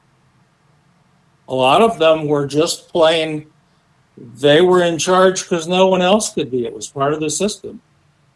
They would decide whether or not someone could get divorced or whether or not someone would be punished for stealing and looting and rioting. It wasn't about controlling illegal activities. But when they got into America, they were more about illegal activities because they were more interested in making money. So they were using the old culture and applying it in a new environment. And the criminal side of it grew. But there's still some of the old traditional family stuff that you will never hear about because they're theoretically not needed so much. Yeah. But let's say we apply that culture into our culture. I mean, a lot of times in our country, before there were officially states, there were territories. And we looked at U.S. Marshals to make decisions about things.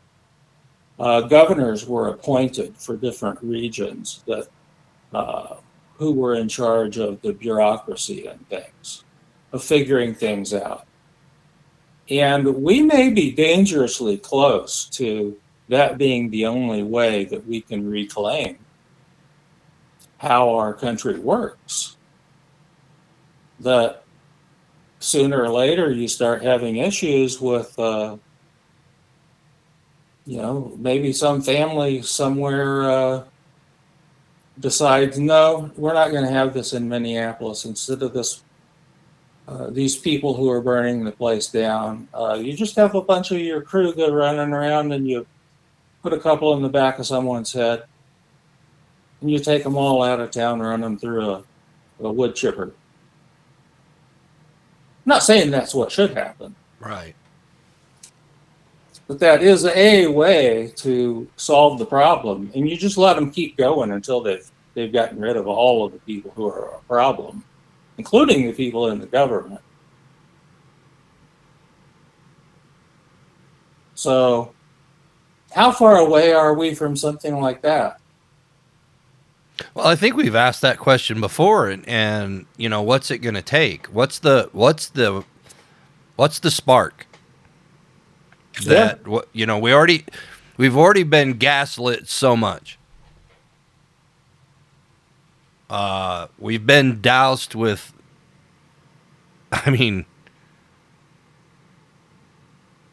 what's the spark that's going to light the fire?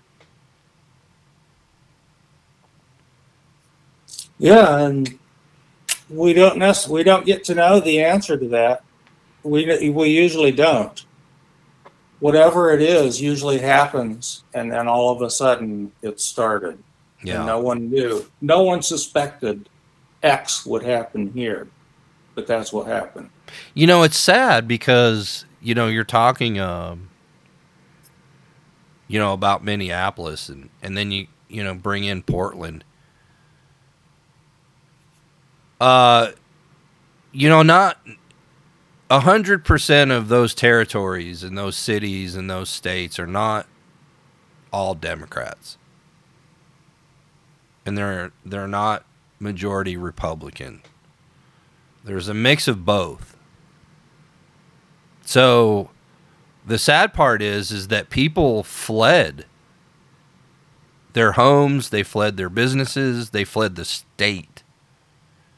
People are doing that from California today. But during the riots and stuff, they actually just left. Yeah. They packed up and left everything behind. And not all of them were conservative or Republican. These were liberals and, so-called Democrats. They had to flee. People are fleeing New York and Chicago and California in the thousands. It's almost like refugees, right? They're just leaving because of what's happening to their lives. And of course, you're not going to see that on mass media. You'll hear, these liberal cities are losing their, people are leaving in the thousands. That's where I'm getting that from. But I'm going to take it a step further. They're like refugees because they're forced to leave because of horrible life situations that are happening to them. They didn't create that. They didn't cause that problem. The left wing and looters and rioters and regulations and government, they created all of that. So why should anyone have to flee their business or their home or state? Maybe they live there all their lives. This is what I'm talking about. That's not enough to spark some outrage? Yeah. That's not enough for some, people to walk down the street and run them son of a bitches off and say, get out. What you got to wield a bat? chain, crowbar, maybe a gun. I don't know. I don't know what it's going to take. If there's an organized movement, it is going to, I would say it's probably violent. I think what we've seen out of Kyle Rittenhouse, et cetera, as well as the FBI and DOJ, et cetera, is enough to tell us that peaceful activity isn't going to go anywhere. I think that's the intention of the Pelosi wall that was built around. Oh, Pareto. The Pareto principle is what I was trying to remember. The 80-20 rule. Mm-hmm. Pareto. P-E-R-E-T-O or something like that. I don't know why saying Pelosi suddenly triggered my memory, but anyway, there you have it. You know, for anyone who was paying attention. Okay, I just connected the beginning to the end. So the Pelosi wall that she built around her domain, you know, it was intended to say that our guns are pointed at you, folks. You want to come at us, then we're going to shoot you. Yeah. So I think that's violent. I think that's communicating violence and should have been removed from social media. I mean, if you're going to follow the rules of the social media supposedly follows, that was violence and threatening, and they should be arrested and sent to the gulag or something. By leftist standards, yeah. Yeah. And yet they're allowed to do those things. So it's the double standard clause at work again. But I don't know. I think that we're probably headed towards something violent, and I don't know where, but I do think it'll be one of those enough is enough things, and it may not even have to be something big. I think it just has to be at the right place at the right time, and all of a sudden you've got people all over the place who feel the same way, who are going to take the country back. I have a couple of ideas. Gun confiscation, or the first, and man, I'm like you, I got to be careful what I say here. The IRS showing up somewhere where they don't belong armed. Yeah. And you know, they can piss off the wrong people. Well, first of all, there's no reason for a IRS agent. They're not a law enforcement exactly agency. Yeah, and there's no reason for them to ever be in fear of their lives, at least not until now. Because they may be a giant pain in the ass, but they can also be not a threat either. I mean, I got audited. I did everything the way I was supposed to, and nothing happened. Has there been that's how it's supposed to be. Has there been a law passed that they're allowed to carry concealed weapons?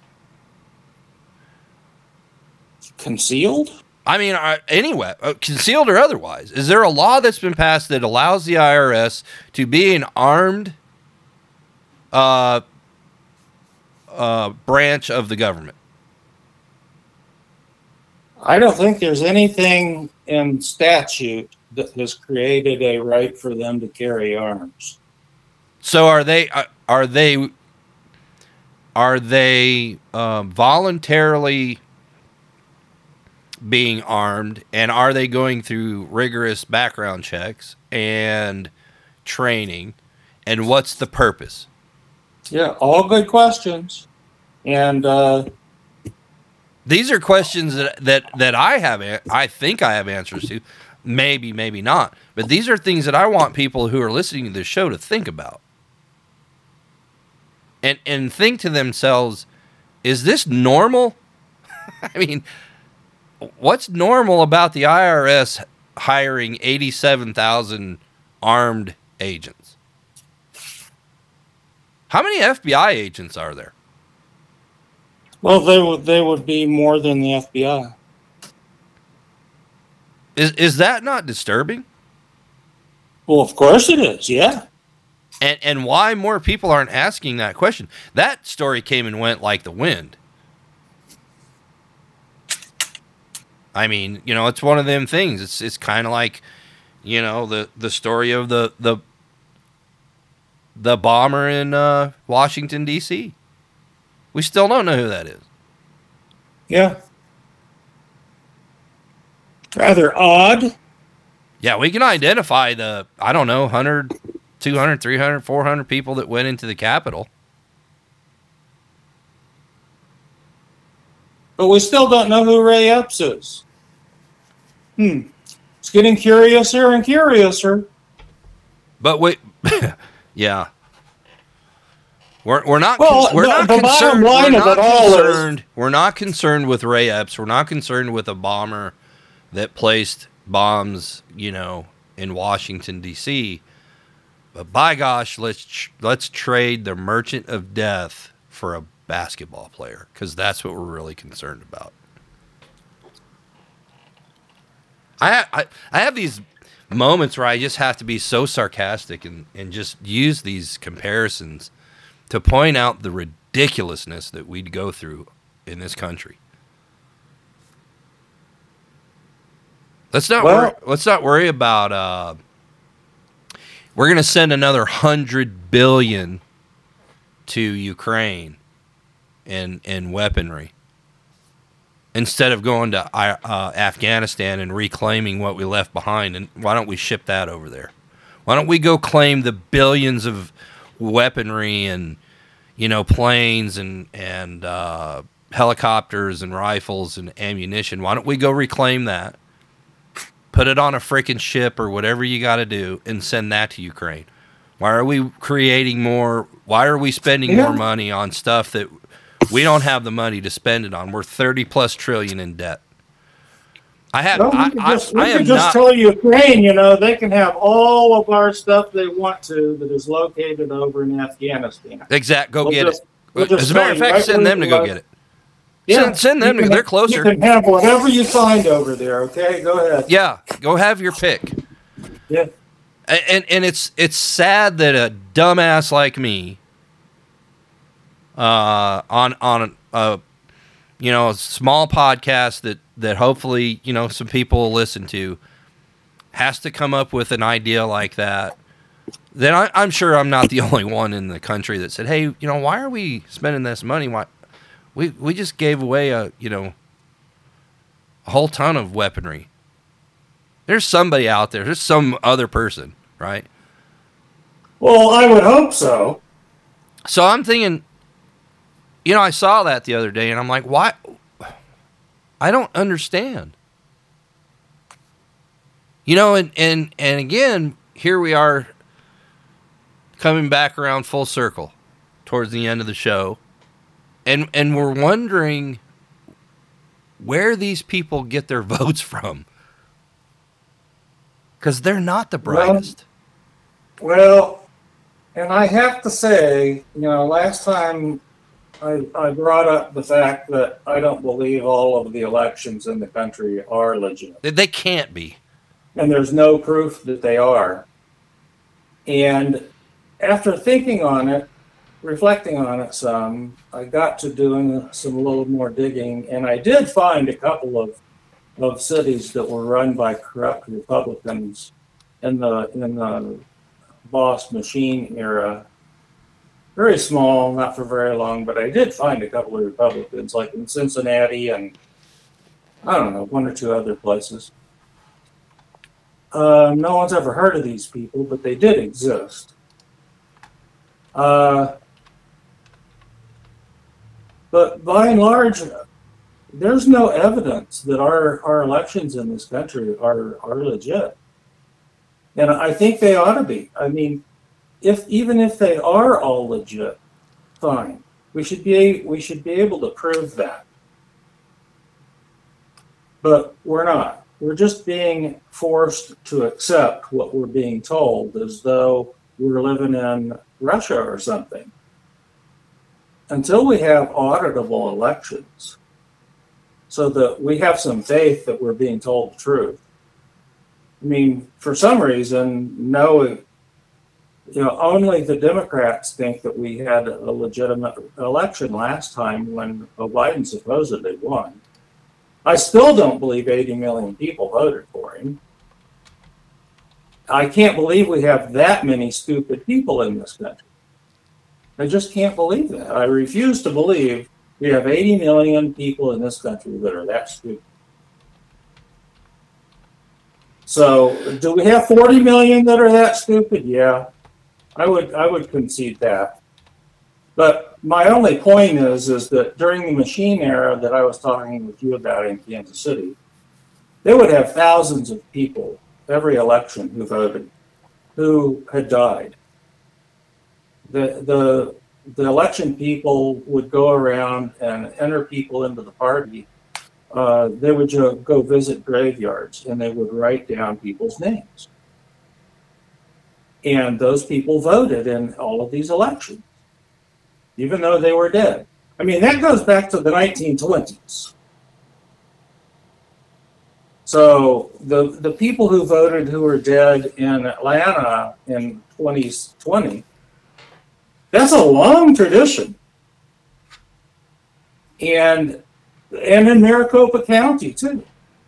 All of this, I don't really have a problem with mail-in voting if it's done right. I really love the idea. I think it could be done properly and make it work. I'm not an anti-mail-in voter person. But you do, and it's a big but, it does have to be something that you can prove that the vote is legit. The person's legit. They had the right to vote. They did sign and date or whatever their ballot, whatever the statutes are. But until we have auditable elections, I refuse to believe that any of them are accurate any longer. I can't believe that we have 80 million people in this country that are that stupid. So anyway, I have to stop on that one. Well, I would agree with a few things. I would agree that if mail-in voting was conducted in a way that was secure and and legitimate, I don't have a problem with mail-in voting. But it's not conducted the same way as absentee voting is. They're two totally separate ways of voting. And there's never been an issue that I'm aware of with absentee voting. And most of the people that, vote absentee either like are temporarily overseas for business or military, people like that. I was stationed in overseas. So, I never voted while I was overseas, but I know of some people that voted absentee, and you can go to any state website and you can look up to see if your vote was counted. And they did, and their vote wasn't counted. Or they didn't vote, and it showed that they voted. Wow. And then, I know some people personally that happened to. I also know some family members who received more than one ballot in the mail. Now, what does that mean? Does that mean they could have sent in 5 if they received 5, and all 5 of them would have been counted? We'll never know. So again, you keep saying, prove that there was fraud. Well, prove that there isn't. Right.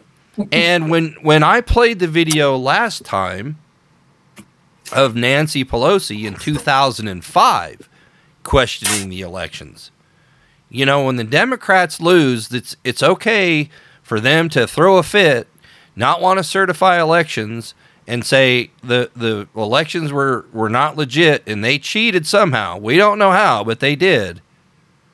Well, when the shoe's on the other foot You can't tell the Republicans, "Oh, it's a legitimate. It was the most secure election ever," and you just have to take our word for it. Right. No. If you're just saying to me, take our word for it, or you prove that there was fraud, my retaliation is going to be prove that there wasn't. How about you go to work and prove and find the evidence that there wasn't, and I'll go to work and I'll go find the proof that there was. And somebody has to come back with an answer. And whoever has the best answer wins, right? That's how the game's played. So if you come back and say, I can't prove that there was not any election, and don't give me this widespread shit either. Fraud is fraud. It doesn't matter if it happens 10 times or 1,000,000 times. Yeah. I mean, basically 5 states. Is that widespread? I don't know. That's a great there's argument. there's nothing in election law anywhere about what widespread is. There's no requirement for anything to be widespread. And it was basically 5, not even 5 states. It was a city or municipality within 5 states. So it wasn't even widespread in those states. It was just enough in certain areas to throw the election. So to what degree did it happen? We don't know because no one looked. Well, here, let me just run this through real quick. So, because I do have to stop. Yeah, and this will be it. We're on election night 2020. About 9, 10 o'clock, you're watching the news and everybody's like, "Oh, looks like Trump's going to win re-election." And then all of a sudden, some weird things start happening, right? Stopping the vote, stopping the counting, some irregularities with, printers and all this other stuff. And so, like most people, okay, well, he's got such a lead, I'm going to bed. You wake up the next morning and everything's flipped. And you, like you had mentioned, 5 states. And then there becomes all this noise surrounding the election. And my skepticism, in turn, the reaction is you're an election denier and you need to shut up and you need to prove that there was fraud. And, there wasn't any fraud. Well, there was a little bit of fraud. Well, there was no widespread fraud. So we have those 3 things to throw in the mix. But you're an election denier, and you can't prove that there was fraud. But your skepticism, looking at me and saying, prove that there wasn't, it doesn't work that way. So in a nutshell, go F yourself. And live with the outcome, because we're the government and what we say goes. And if you question us, we'll cancel you. We'll throw you in, under the Capitol. We'll throw you in the Capitol gulag, and we'll make sure that you don't get health care and food or a due process. Whatever it takes to recondition you to believe that there was no voter fraud. I mean, in a nutshell. And it sounds ridiculous, because it is. Well, that's what happened, though. And why people aren't more pissed off about it. And, they've made, and I've said this before, and we'll call it a day. They've made it impossible. They've made it impossible for anybody without a $1 billion to run for any office anyway. Yep. On purpose. Yep. All right. An inquiry into freedom. Check us out online. Our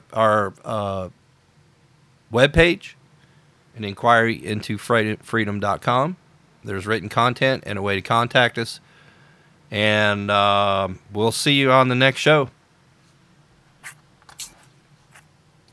Auf Wiedersehen. See you, Ron. Auf Wiedersehen. Our feet are the same. All right. Auf Wiedersehen. Yeah. Not widespread though. Just getting wider. Yeah. Stinky. Yeah. Hillary never would fit through a squeeze sheet anyway. So.